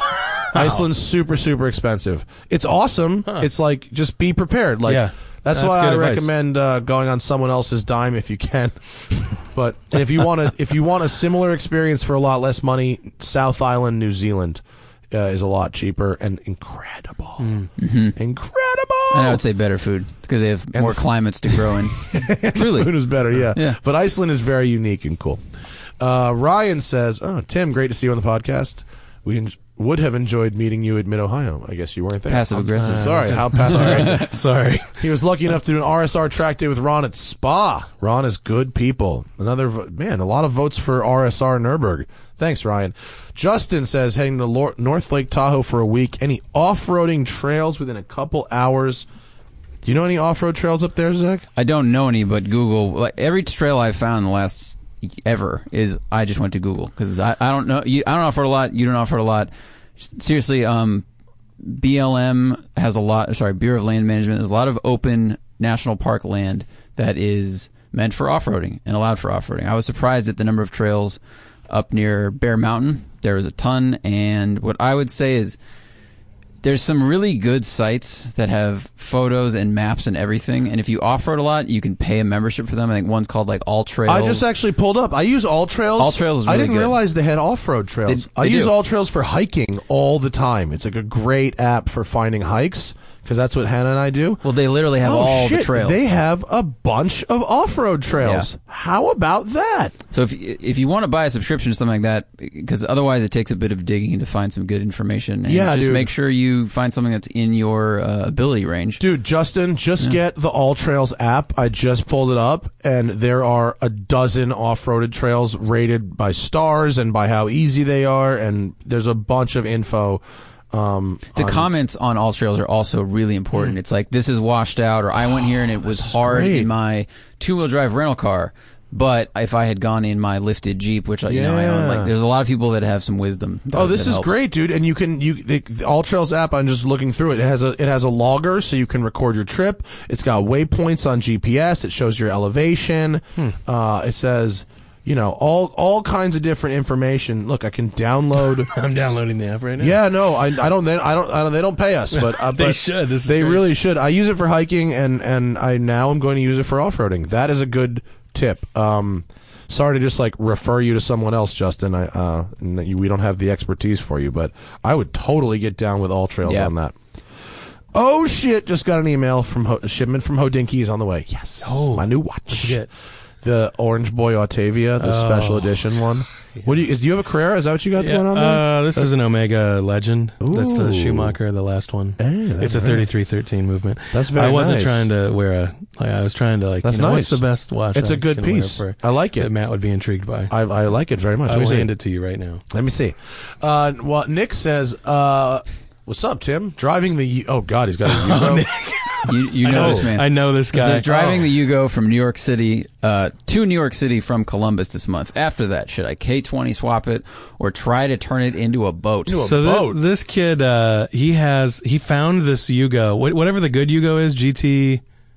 The good Yugo is a Volkswagen. They made a whatever GTA, GT's whatever. It's GTI. It's by Volkswagen. That's the good Yugo. I'm with you, but he bought this in a field. It was in a field for 5 years. It has active mold growing on it, and he brought it to this. I do this show called Motor Vice, which is like an 80s 90s themed show. He brought that thing and parked it in our VIP. It was pretty sick. I mean, it's by sick you mean like it has AIDS? It's pretty awesome. It has active moss growing on it, and it's pretty great, and it runs really nice. He raised the bar of patina, is what he did. The patina bar is high. To everyone who's like, I've got some rust and patina. He's like, oh yeah, active mold. You should K20 swap it though, and that's get good. The fucking mold out of it. It's not good. I like this watch a lot. Isn't that good? Carbon fiber dial, I really like. And I like the skeletonized hands as well, and the applied indices. And very check cool. this out. The pushers are pistons. Oh, they How are. cool the is that with the rings? Pistons. Yeah, that's a nice piece. The Omega Speedmaster, the Legend, which is the Michael Schumacher watch. It's got his race victories written around the bezel. Very cool. Nice piece. Man. Thanks. I'm a fan. Max says, I'm seriously about to buy an S2000, but I'm a big boy, 6 foot and 280. I'm worried about thigh room. And no tilt wheel, smaller wheel buckets. All right, so I had one. I fit. I'm not quite 280. I'm 6'2", and I was 280 Way to at slow one down, point. Yeah, I'm gonna just stop at 6'2". Yeah, I could fit in the car, but my knees were really a problem, and so it's really going to depend on your knees. It's not going to be your waist or your gut or your head.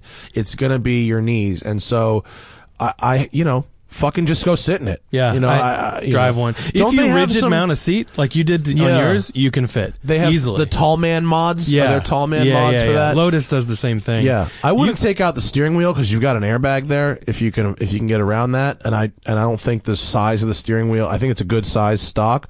So like to go with a smaller one, it would just change the steering feel in a negative way.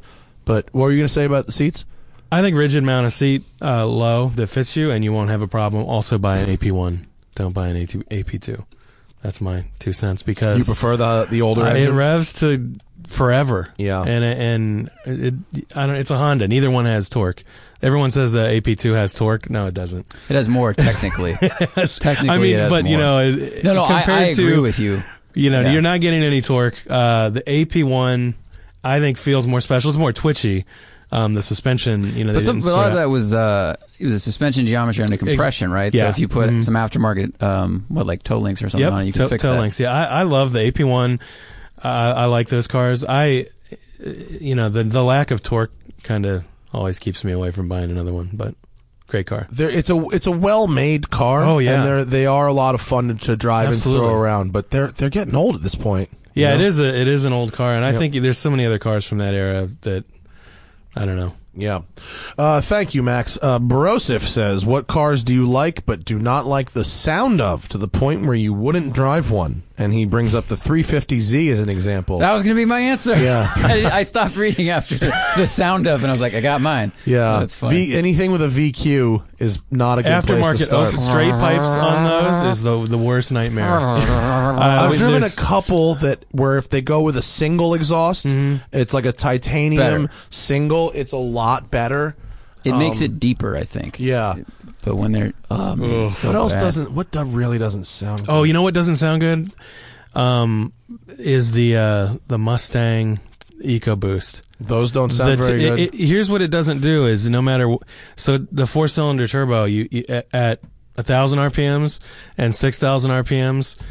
It's just an appliance. It's all the time. There's a guy never driving like around. A rev. I don't know. It's just there was a guy driving around an EcoBoost Mustang with a straight pipe on it recently. It sounded horrible. Yeah, those do not sound fantastic. Which is weird because like the Focus RS sounds fantastic. Really I know. Nice. That's why I was hesitant to even say that. No, the Focus RS sounds good. I don't know what they do with the Mustang. It's like so bad. What else sounds terrible? Everyone who straight pipes a V6 Challenger or Charger, those sound terrible. Those sound really bad. There's a lot of them. Or how about this? Any half-ton pickup truck with an automatic gearbox and like a Flowmaster on it.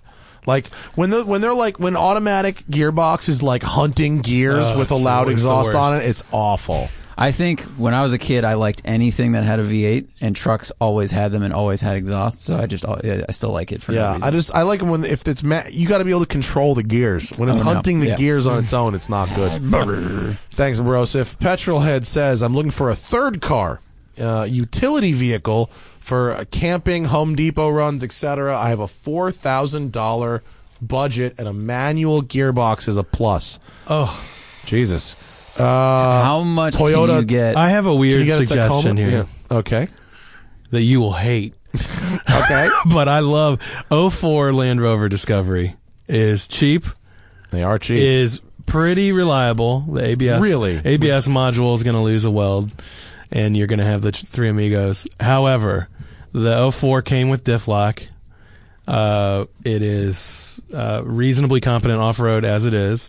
They can fit 7 people. There you go. I don't know. It's a weird, and there's no manual option. So, but fun. I mean, it can do all the trail fun. It can do that. It is probably not going to grenade. Other things are going to happen that are very bad. Like bad things will happen if you buy a Discovery. I don't know. I have one. Really? I do. Does it work? It works great, yeah. It has had head gaskets done. Brian Scotto's got one. He's coming on the show on Wednesday, I think. We can discuss with him. Yeah. See what he I'm serious. The 4.6, BMW overcomplicated the 4.6, so the earlier...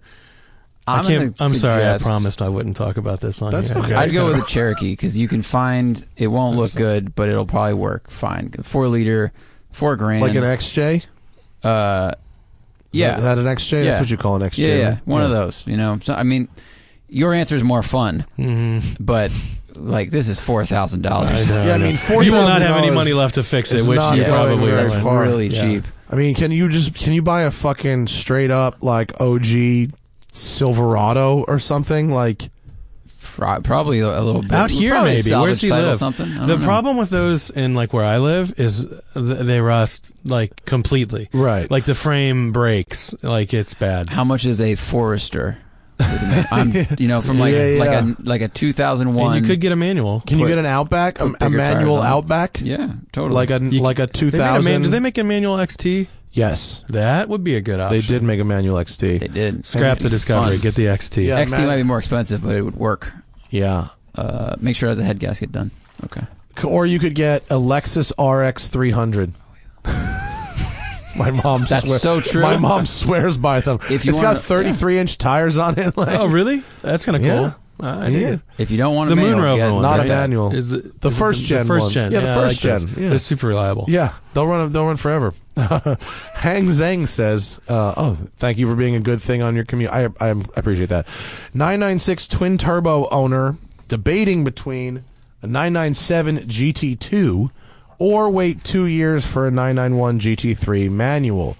Which is the better as a rad daily and long-term value? First off, a 9971 GT2 is like a $200,000 car right now.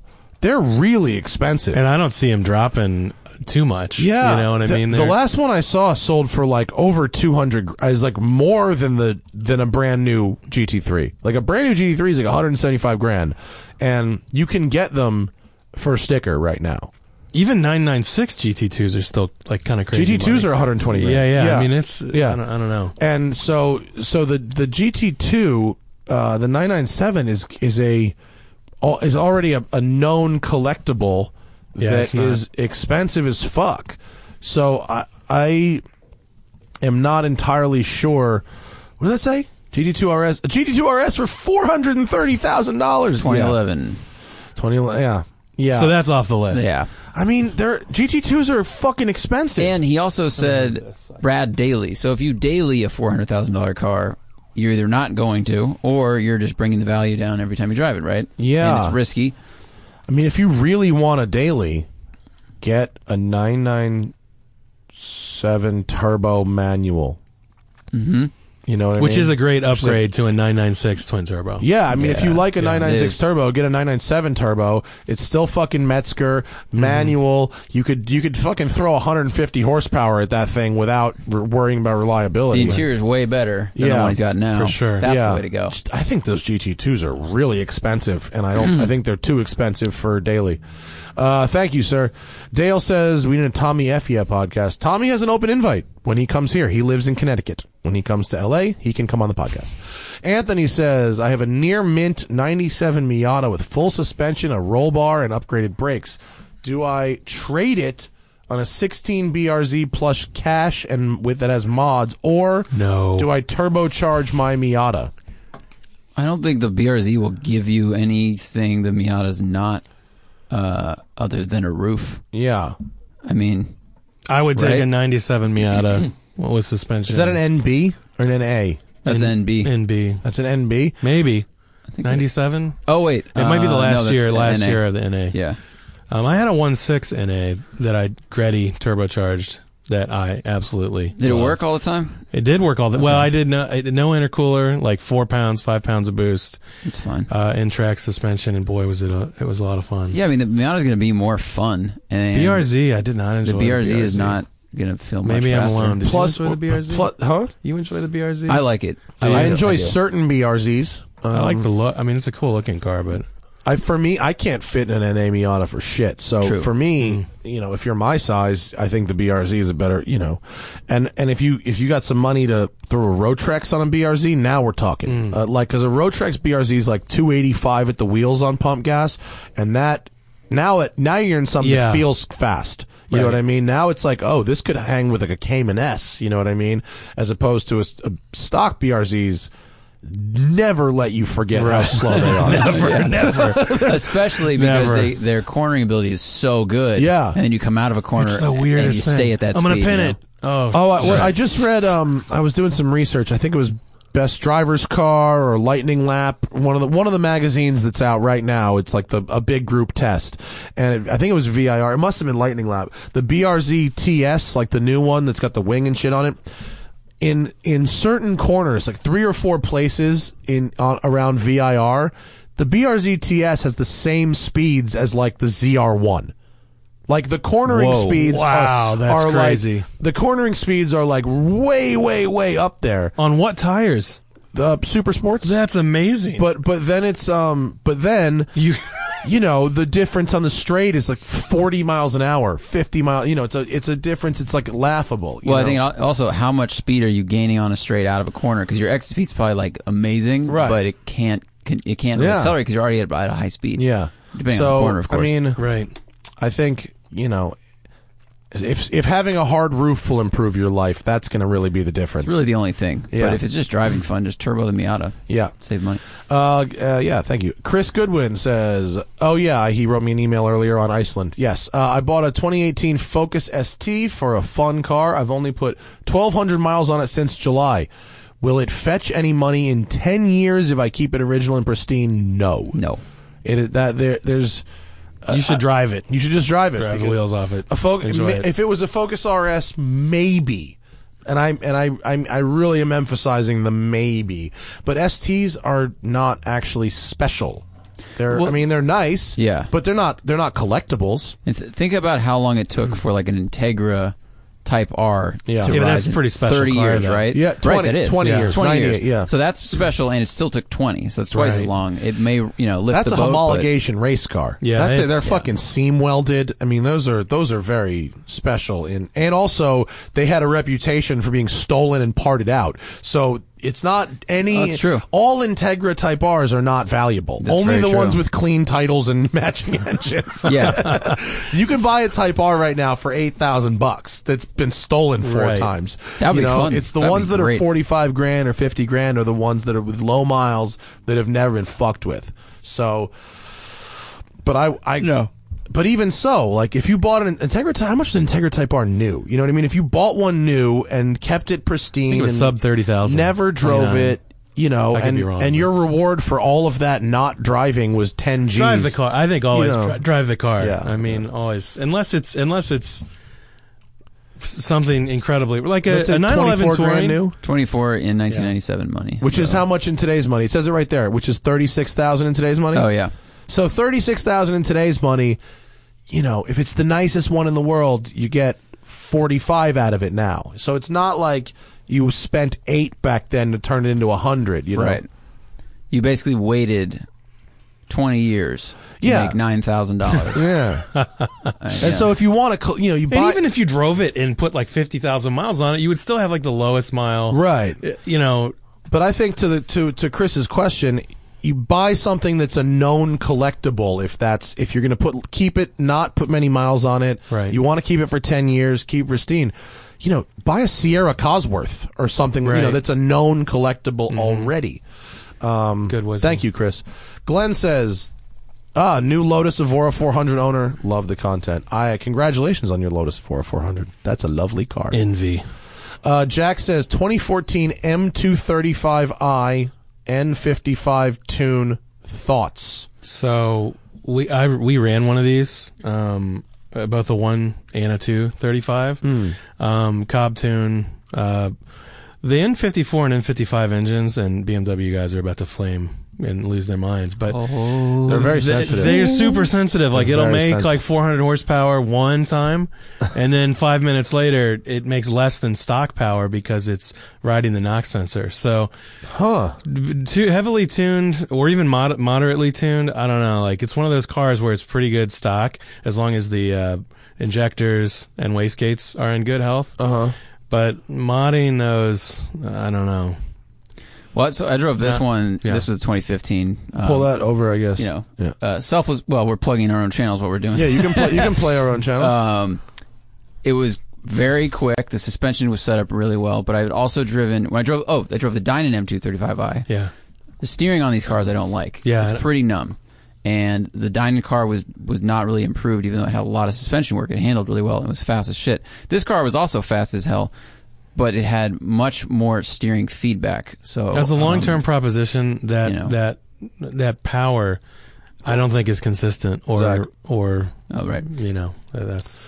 That's my thought on that. I could be wrong, BMW guys. His felt quick during the whole 20-minute drive in the heat. Now, if you're doing a track session that's longer, I mean, you probably know more than I. That's my experience has been that the engine tunes up. It obviously makes a lot of power, but I think to your point, how long will it make that power for? Right. I'm not that big of a fan of the 235i's. I like the M2. Oh yeah, I'm just not better car. I'm just not that big of a fan. I think BMW is smart, and they went the best steering parts will go in the M2, and we'll sell it for X amount of dollars more. Alrighty, that's one for Zach. Do you think you get the same driving experience with the stock LS1 versus the modded LS3 car? Have done brakes and good tires. What car are you talking about? The Camaro? I think he's talking about the Camaro, which had a modded engine, which was it was real fast. It had 500 horsepower and felt great. I don't think I've driven that many vehicles or any with a stock LS1, to be honest. Yeah, everything that shows up. My Corvette at one point, but you never drove it stock. No, I drove it after it was done. I mean, the thing about an LS engine is they mostly have similar feels, right? So it's just more of everything in an LS3. It just gets to that RPM quicker. Yeah, more power, more torque. I mean, that car was that road was a momentum road. So I bet on a tighter road or tighter track that required more power, a modded LS3 would have had made more of a difference than if it had a stock LS3. So yeah, this is a weird question. Abel says, "I need a car. The cheapest thing you can think of that can tow a motorcycle in Europe." The problem with this is bro, there's a lot of cheap cars out there, but what else are you willing to sacrifice? You know what I mean? Yeah. You could tow a motorcycle with a diesel Golf. Yeah. And they do in Europe. And they do frequently. For sure. You should. I mean, I might actually just say that. The cheapest car, a diesel Golf or a diesel Skoda, or whatever the fucking little hatchback is. I mean, good idea. Or should I ride the bike to the track? Probably not. No, I wouldn't do that, because then you'll ride different, or probably won't be able to ride it back one day. Sooner or later you're gonna end up stranded. Yeah, you can totally. If you're track riding, you're probably gonna low side or something. Hopefully not. Hopefully you don't get hurt. But whatever. Get a diesel. Get something with torque that tows. People tow with everything there. It's crazy. It's crazy. I mean, look, by the way, he says the cheapest thing you can think of that will tow a motorcycle. He then throws out the suggestion, I thought about an E39 5 Series with a gas conversion. Here's how you know these questions don't mean fucking anything, right? How is an E39 converted to gas the cheapest thing, or any kind of reasonable... Because it doesn't work, and it's for sale because it doesn't work. I think that's what happened there. Or it's cheap as doesn't exist. Just get a diesel hatchback. You can tow a motorcycle with a diesel hatchback.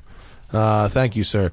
Car and Mechanical says, thank you for the free content. Oh, hope it goes... Oh, he just gave us money just so I could put money in my Lamborghini tank. Thank you. This is what happens when you're fucking rich. They just give you money already.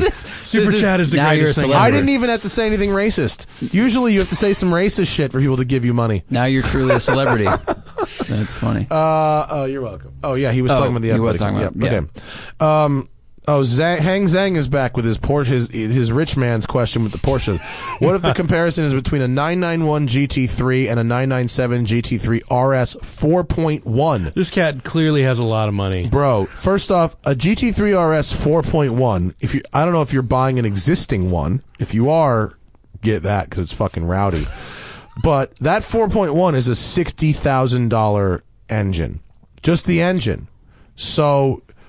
a 991 GT3 is vastly less expensive. A 991 GT3 is cheaper than a 997 GT3 RS right now. And will always be, probably. And will probably always be because manual. Yeah. Plus a $60,000 engine. So, what is the long-term reliability of the Sharkworks engines? Pretty good. I mean, I don't know a lot of people that blow up Sharkworks engines, and I do know a couple of people who have blown up stock engines and replaced them with Sharkworks engines.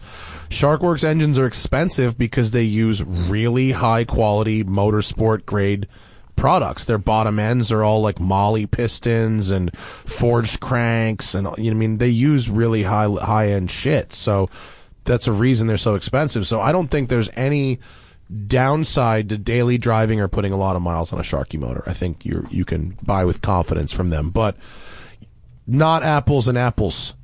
One of those cars is automatic, and the other one has a $60,000 aftermarket engine in it. Thank you, though. Marcello says, for an IRS Fox Body SVO with all the maximum motorsport bits, would it be a waste to swap in an EcoBoost 2.3? What was a waste was doing a full suspension on SVO. That was a fucking waste, because that's a slow car. Yeah, that's a really slow car. So if it's financially feasible for you to take your slow but good handling car and make it fast... Well, this is a bad idea. Bowman did this, or actually started it. Remember that's years ago. Did he ever finish it? He didn't, because he moved and sold his house and went and became a riding vagabond for a couple of years with the camper. But the big hurdle with this would be you got a brand new engine that's used to getting all these like different data points from sensors and all these other things. So either you have to install those, or, and maybe, I don't know, you may know more about this, Tim, is you got to make sure all those sensors aren't getting tripped up and confused and turning off, because you've got an old ass body with old. Actually, that's going to be OBD1. Yeah, that's not a. So that is it's not not even easy. OBD. It's not even OBD. No. The level of, you have wheel speed sensors and all sorts of things that it's looking for. Can you run a Data standalone points in one of those yet?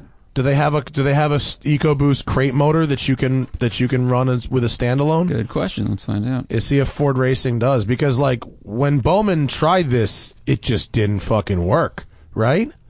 I think he got it like bolted in, and then very soon after, he sold everything in it. Yeah. So I don't know if he got to that step, but it was going to be a big hurdle. Did you see the E30 at SEMA with the M3 drivetrain, modern? No, that's pretty cool though. Yeah, that's really cool. And a bunch of 20-year-old kids built it. Really? Yeah. That's pretty cool. I didn't go. Did you go to SEMA? I did. Did you enjoy it?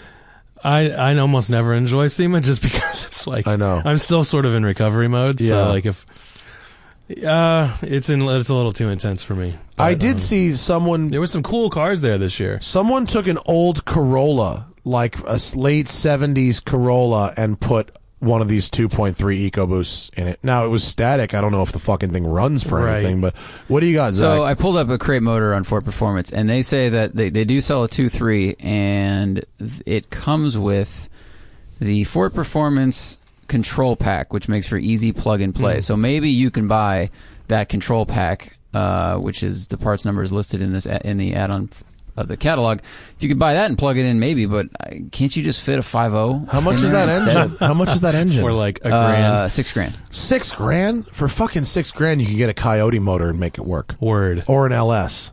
You could pay someone to install a 5.0 motor for you, and you can sit and have a drink. Seriously. Yeah. I don't know. I don't. And buy a spare Fox body. Seriously, the money there is. I mean, is that your dream to have a turbo 4-cylinder Fox body? Like, if that's someone's dream, like, all right.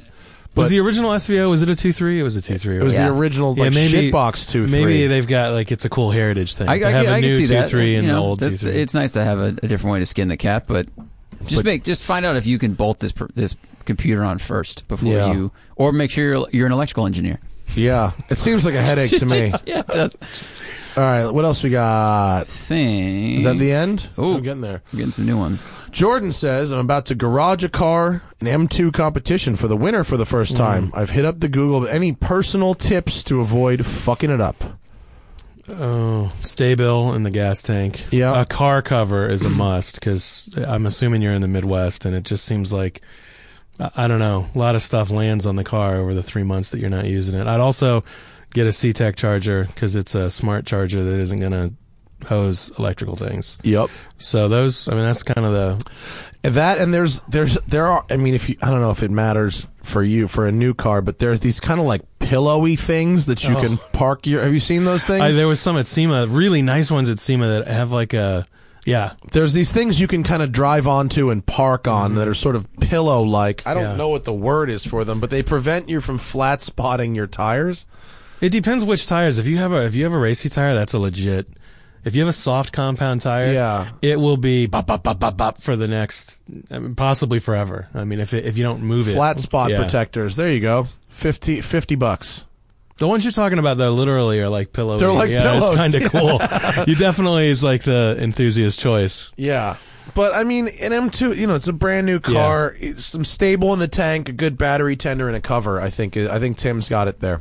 Have either of you guys driven the M2 comp? This guy's asking if it's worth the money over the M2. I haven't driven it. I've driven the M2. I haven't driven the... I heard a couple people say that it was worse. Oh, really? M4 GTS, I don't know. I mean, that's really the only... It was not a good car. Yeah, like, the M2 was... The M2 no, I didn't say it was stiff. a good car. I was saying that the GTS was like... I didn't think it was going in the right direction. It has a really nice like half cage, and that's like it. Yeah, and water injection. I've heard I've heard from a couple people that it was worse. The M2 was because it's stiffer. Mm-hmm. And the car just doesn't need to be any stiffer. Probably depends on what you're doing with it. Yeah, and I haven't priced it out, so like I don't know how much extra money it is. Now, whatever the price difference is, let's assume you get 50 to 60% of that difference back on resale. You know what I mean? Yeah. So, and depending on how many they're going to build, it could be one of those. It could be a keep and hold. It could be a buy and hold. I do like the M2 a lot, but frankly, I've not driven a comp. I'm sorry. Can't help you. Anthony says, blah, blah, blah. Thank you for the nice words, sir. I'm wondering whether to swap an F20C motor or go for turbo into is an F20 a rotary? F20C motor? Is that a rotary? Would be the Flying Miata kit. What's an F20C? Is that a rotary? It is, right? Honda F20C. Oh, is that a S2000 engine? Ooh. F20. Oh, into a Miata? Is that what he's saying? That would be really cool. A Flying Miata Honda. It would be really cool. But will it fit? I drove a K24 Miata that was sweet. Okay. It was nice. Yeah, that does seem like a good idea. But why wouldn't you just buy an S2000? That's what I mean. That's ultimately the Someone problem. already did swap that engine into a Miata, and it's called an S2000. Yeah. So. I just don't. Yeah, and it looks better. It is cool, though. I mean, I get the mod world. You know, you would win cool prizes, and when you showed up, people would look under your hood. Yeah. Which is cool. True. And it would sound amazing when you're on the track or something. Right. I mean, it could be cool, sure, or go turbo. I mean, I would turbo your Miata before putting a Honda engine in it. Like, otherwise, just buy an S2000. It'd probably be easier because the Flying Miata kit is made for exactly what you're doing. Yeah. And the S2000 is you are going on a forum and hoping to find really good instructions. Yeah. Buying all the parts to support it. Blah blah blah. Yeah. If you have a working engine, use that. You know? Oh, the wisdom you're dropping today is... But people do need to be... Don't throw away a perfectly good engine. Right. Yeah. Oh, these are questions right after SEMA. That's what's happening. V8 S4. Okay. Yeah. Simon says you need a fun family car for the Northeast. A B7 RS4 or B8 S4. So... I think that here's more blasphemies coming your way. I think that performance quattros should be forced induction. The RS4 was the first like real driver's Audi. I really like those cars. I like how they drive. I like it too. It is not fast. It's not fast. It is not fast. It's geared too short to be a V8. You got to do a lot of shifting for a V8. And the B8 S4 APR makes a ton of products for that car that for not a lot of money. Yeah, it will destroy the R.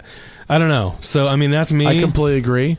And also, the RS4's V8 is a ticking time bomb of plastic timing chain guides, and it can be a real problem. Will be a real problem. Bozy, our race car tech and genius of all things, he gave me a list of 3 engines he never wants to work on as long as he lives, and one of them is that engine. Dude, the chain looks... seriously, it's like some sort of... it's almost like... Can you get a B7 RS4 or Audi 4.2 TFSI timing chain diagram, because it's a fucking nightmare. It looks like something out of Event Horizon. Like, seriously, like... If you've ever seen that movie, The Spaceship Goes to Hell, spoiler alert, but in hell is this engine. I love Event Horizon. Look at that. Movie, right? Yeah, where was the spaceship the whole time? Inside an Audi 4.2 exactly. timing chain. Look at that shit. Oh, God. I'm not going to sleep well just because of this. I've owned those, too. That looks like some H.R. Geiger shit in there. Yeah, it looks like the inside of a watch. On the other hand, the B7 RS4 is probably a good collector's item despite that. Except for the fact that, God, they all have like 120K. Yeah. I mean, there are a lot of miley cars. Look how many different plastic guides there are. 1, 2, 3, 4. And I think it's 5, 3. Is it 3 or 4 individual chains too? There's a couple there. Yeah. I counted I've counted 8 plastic guides. Yeah. And the number of chains, 1, 2, 3, 4, at least 4. Wow, man. Yeah, you don't want one. Wow. You don't want one. Yeah, so B8S4. Yeah, B8S4. I would say. You're going to love it. Caleb says, I want to get into a classic car that is decently reliable. I just want to cruise, but still have some room for power mods. $8,000, 70s to 90s. This is most of the cars I own. Fox body, C4 Corvette. Because classic looking depends on how old you are. Yeah, I mean, right. Like a second-gen Camaro, looks classic, but maybe you think a 90s Mustang. Like, you know what car I just bought that people love is that I never liked when I was a kid, but I found one that was cheap and I felt like they were going up, is Z31 300ZXs. Oh, yeah. And they have that cool digital dash madness. So I mean, I think those seem to be people are like, those are appreciating. Andrew Collins, our friend, has one of those. It is it's not a great car, but I do think they're going to go up in value. Can you get old Z cars, like a 240 or a 280Z, 260Z for that much? Yeah. I think a Z car could be kind of fun. I just bought a 928 too, and I not for $7,000, dude. Really? I found this collection. Oh my gosh, I'm trying to buy them all. There's like a Rolls Royce, a 328, a 308. I got the 928. It's a 80,000 mile one owner, 79. So no wing. No, oh yeah, that's the risky business one. It is the risky business. Silver too. So is it nice? It's pretty nice. It's pretty nice. I like how 928s drive. So the early one, this is the first 4.5 I've had. I've had like the GTS and the S4. The early one is like surprisingly, it's like lighter. It feels like a lot lighter. Yeah. And unbelievable. I bought it just to flip, and now I'm kind of like, I'll flip it in a few years. You're like the fourth one of my friends that has bought 928s. Chris Harris has got one. Alex Roy had one. Mike Musto has one. Mm-hmm. Yep. Chris Harris bought a 928? Yeah, he has a 928. Early or late? I think it's an early car. Huh. I think it's Chris, an earlier car, me. and I think it might Let's be talk 928s. I think it might be an automatic too. Oh, really? So I did a video. Cruiser? I did a video on an automatic because I was not a fan. I mean, who wants? No one wants it. However, it suits that car. 850s and 928s with automatics as like, old cars you kind of don't beat on. Well, I don't know. Like your SL is a good example. Yeah, you don't like beat that car. So No. like an automatic 928 in that circumstance is okay. Yeah, I get it. Romero says, what's the reason behind exhaust sound restriction in racetracks around the world? Neighbors. The reason is neighbors. That's it. Neighbors complain. And the neighbors, when it comes down to a legal fight, neighbors beat racetracks every time, and then sound restrictions are the compromise. This is the bike guy. He's already crashed on the track before, and gas E39s are super cheap because everyone wants a diesel hatch. Oh. So... E39 BMWs are pretty reliable in my experience. I mean, like the non-Ms. The non-M. Yeah, and I'm guessing there's different engines over there. So like a 3 or a 520, maybe. I think there's a 520. If you can get a 528, that has the inline 6 and is great. So I mean, yeah, that would be good. I don't know gas converting it though. I'm assuming does he mean natural gas conversion? I bet he does. I don't know. Oh, okay. I bet he means light, whatever they call it, LPG. And LPG conversion adds a lot. We don't do that here so much, so I don't understand but I think it's because there's like lower taxes and it's cheaper. So yeah, I mean, then do a like you said, if you can get a 528, that would be, or a 525. That'd be awesome. It'd be a nicer car to tow with because of the wheelbase. Plus 63,000 kilometers. I mean, almost if you can sounds really, unbelievable. Yeah, and obviously he's asking us for a market that we don't know fuck all about. Also true. I'm sorry I can't be more helpful, especially after you donated to me to ask that question. But Jesus, if that's really what the market is, and diesel hatchbacks are super expensive, and that E39 gas is that cheap, fuck it, go for the E39. That sounds good. Make sure the car works. Yeah. Get a code reader, plug it in for real. Yeah. And then you'll know. Yeah. BMW does those like extended codes that only if you have the special code reader. Yeah. Those bastards. Oh, seriously. it's not. Well, nowadays you can buy one of the OBD2 app things. Yeah. And that's way faster. And then I bought the Peak reader, which is what you used to get, and it comes with a book. It has its own book of codes. You need it. 'Cause I just had an E60 M5. I did not enjoy code clearing because it was like a daily occurrence. There's like just a variety of sensors on that car, and I think they set the threshold at like maybe something. I just like Check engine light. Check engine light. Yeah. The service engine light can come on when the gas cap is loose. It does, and it limits power on the E60 M5, which is not what you want. It's like a fire alarm going off if someone left the door open at a hotel or something. It's too much. Exactly, it's a good example. All right, last question, Matt. Do you know any good driving roads by name in New York, New Jersey, Pennsylvania? Yeah, I mean, there's a lot. Everything, sort of off the Palisades Parkway, going up to Bear Mountain, Seven Lakes Drive, Lake Tiarati Brook Road, Bear Mountain Road, all those roads up there. And then on the New York side of the Hudson River, same thing between the Tappan Zee Bridge and Bear Mountain. They call that the Goat Trail. I can't remember the name of it, but it runs right along that cliff, and it's lovely. Is it 22? 22. 22 is fantastic. Route 301. 292 and 311 are all excellent. I don't know about Pennsylvania, but that's a pretty good one. Those are some good ones to get you started. Basically, everything around Bear Mountain is really nice. And then the area off of, if you got to go a little north, the area off of I-84, in between 684 and the Taconic. All of those roads off of 84, between 684 and the Taconic, are really nice. So, yeah. Last question, then we're going to get out of here. Marcello, again with the SVO, EcoBoost was considered due to the weight distribution, and the Coyote was considered but is difficult to fit. Is not difficult to fit. Lots of people do it. And I was an auto engineer. I mean, whatever. All right. Fine. I think that's a fucking waste of money. That's just me. I think it's a waste of money. You put an LS in it. That's it. An LS is the end.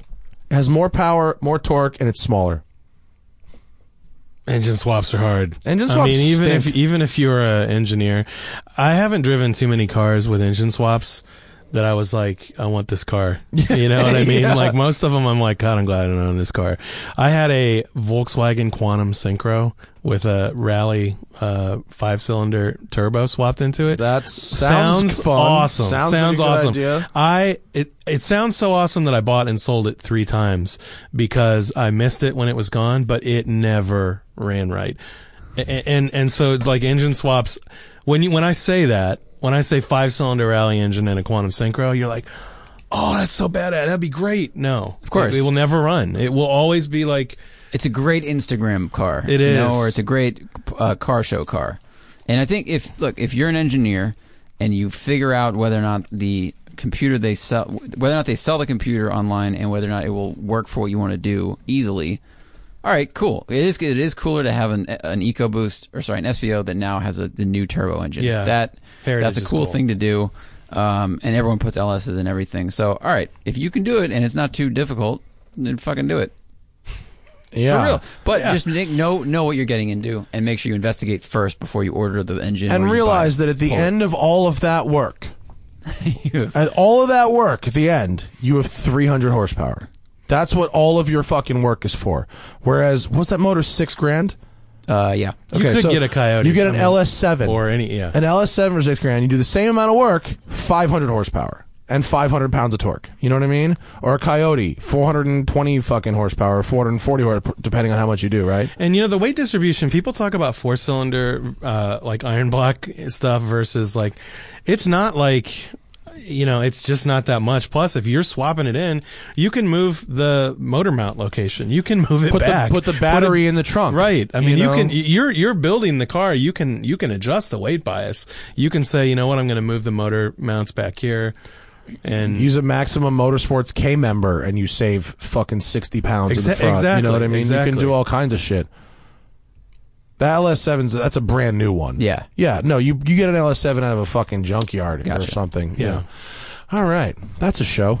What do you say? I think that's a show. We got to go make a video right now. Thank you to all of you who played. Tim's Enthusiast Garage on YouTube. Your Tim's Enthusiast Garage everywhere. Is it Tim's Enthusiast Garage? Tim's Enthusiast Garage, Instagram, Tim's Enthusiast Garage, Facebook, Tim's Enthusiast Garage, YouTube. That is how you fucking make shit work, by making the cross-platform names all the same. Yes. I watched that panel truck. That thing Isn't is that fucking thing crazy? rad. I love that guy that owns it, man. That really is a rad panel truck.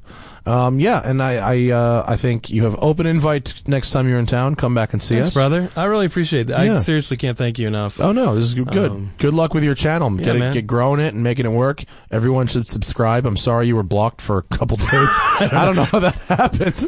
I only saw the friend request, so for me it was only smiles. Yeah, so. no problem. Well, then you're not blocked anymore. I promise not to comment on your Instagram. You can't. Can't. Don't matter. It don't matter through Jesus. You people ruined it. You people ruined it with your nasty, snarky comments. They fucking ruined it, it's gone forever, and I feel better. Mm-hmm. I've read fucking 4 books since That's awesome. Yeah, since I turned comments off. Oh, cool. I was going to ask you how that went. It went great. I've been reading books written by really smart people. That's great. It's great, but also depressing because I'm learning what a shitty place our country can be. Oh, which is depressing. Vote. Fucking vote, people. Definitely. If you fucking don't vote, you end up where we are. Thank you very much. Thanks, Tim Neely from Tim's Enthusiast Garage. All right, folks, we're going to get out of here and go make a video with my 911 in the city. See you later. Good day.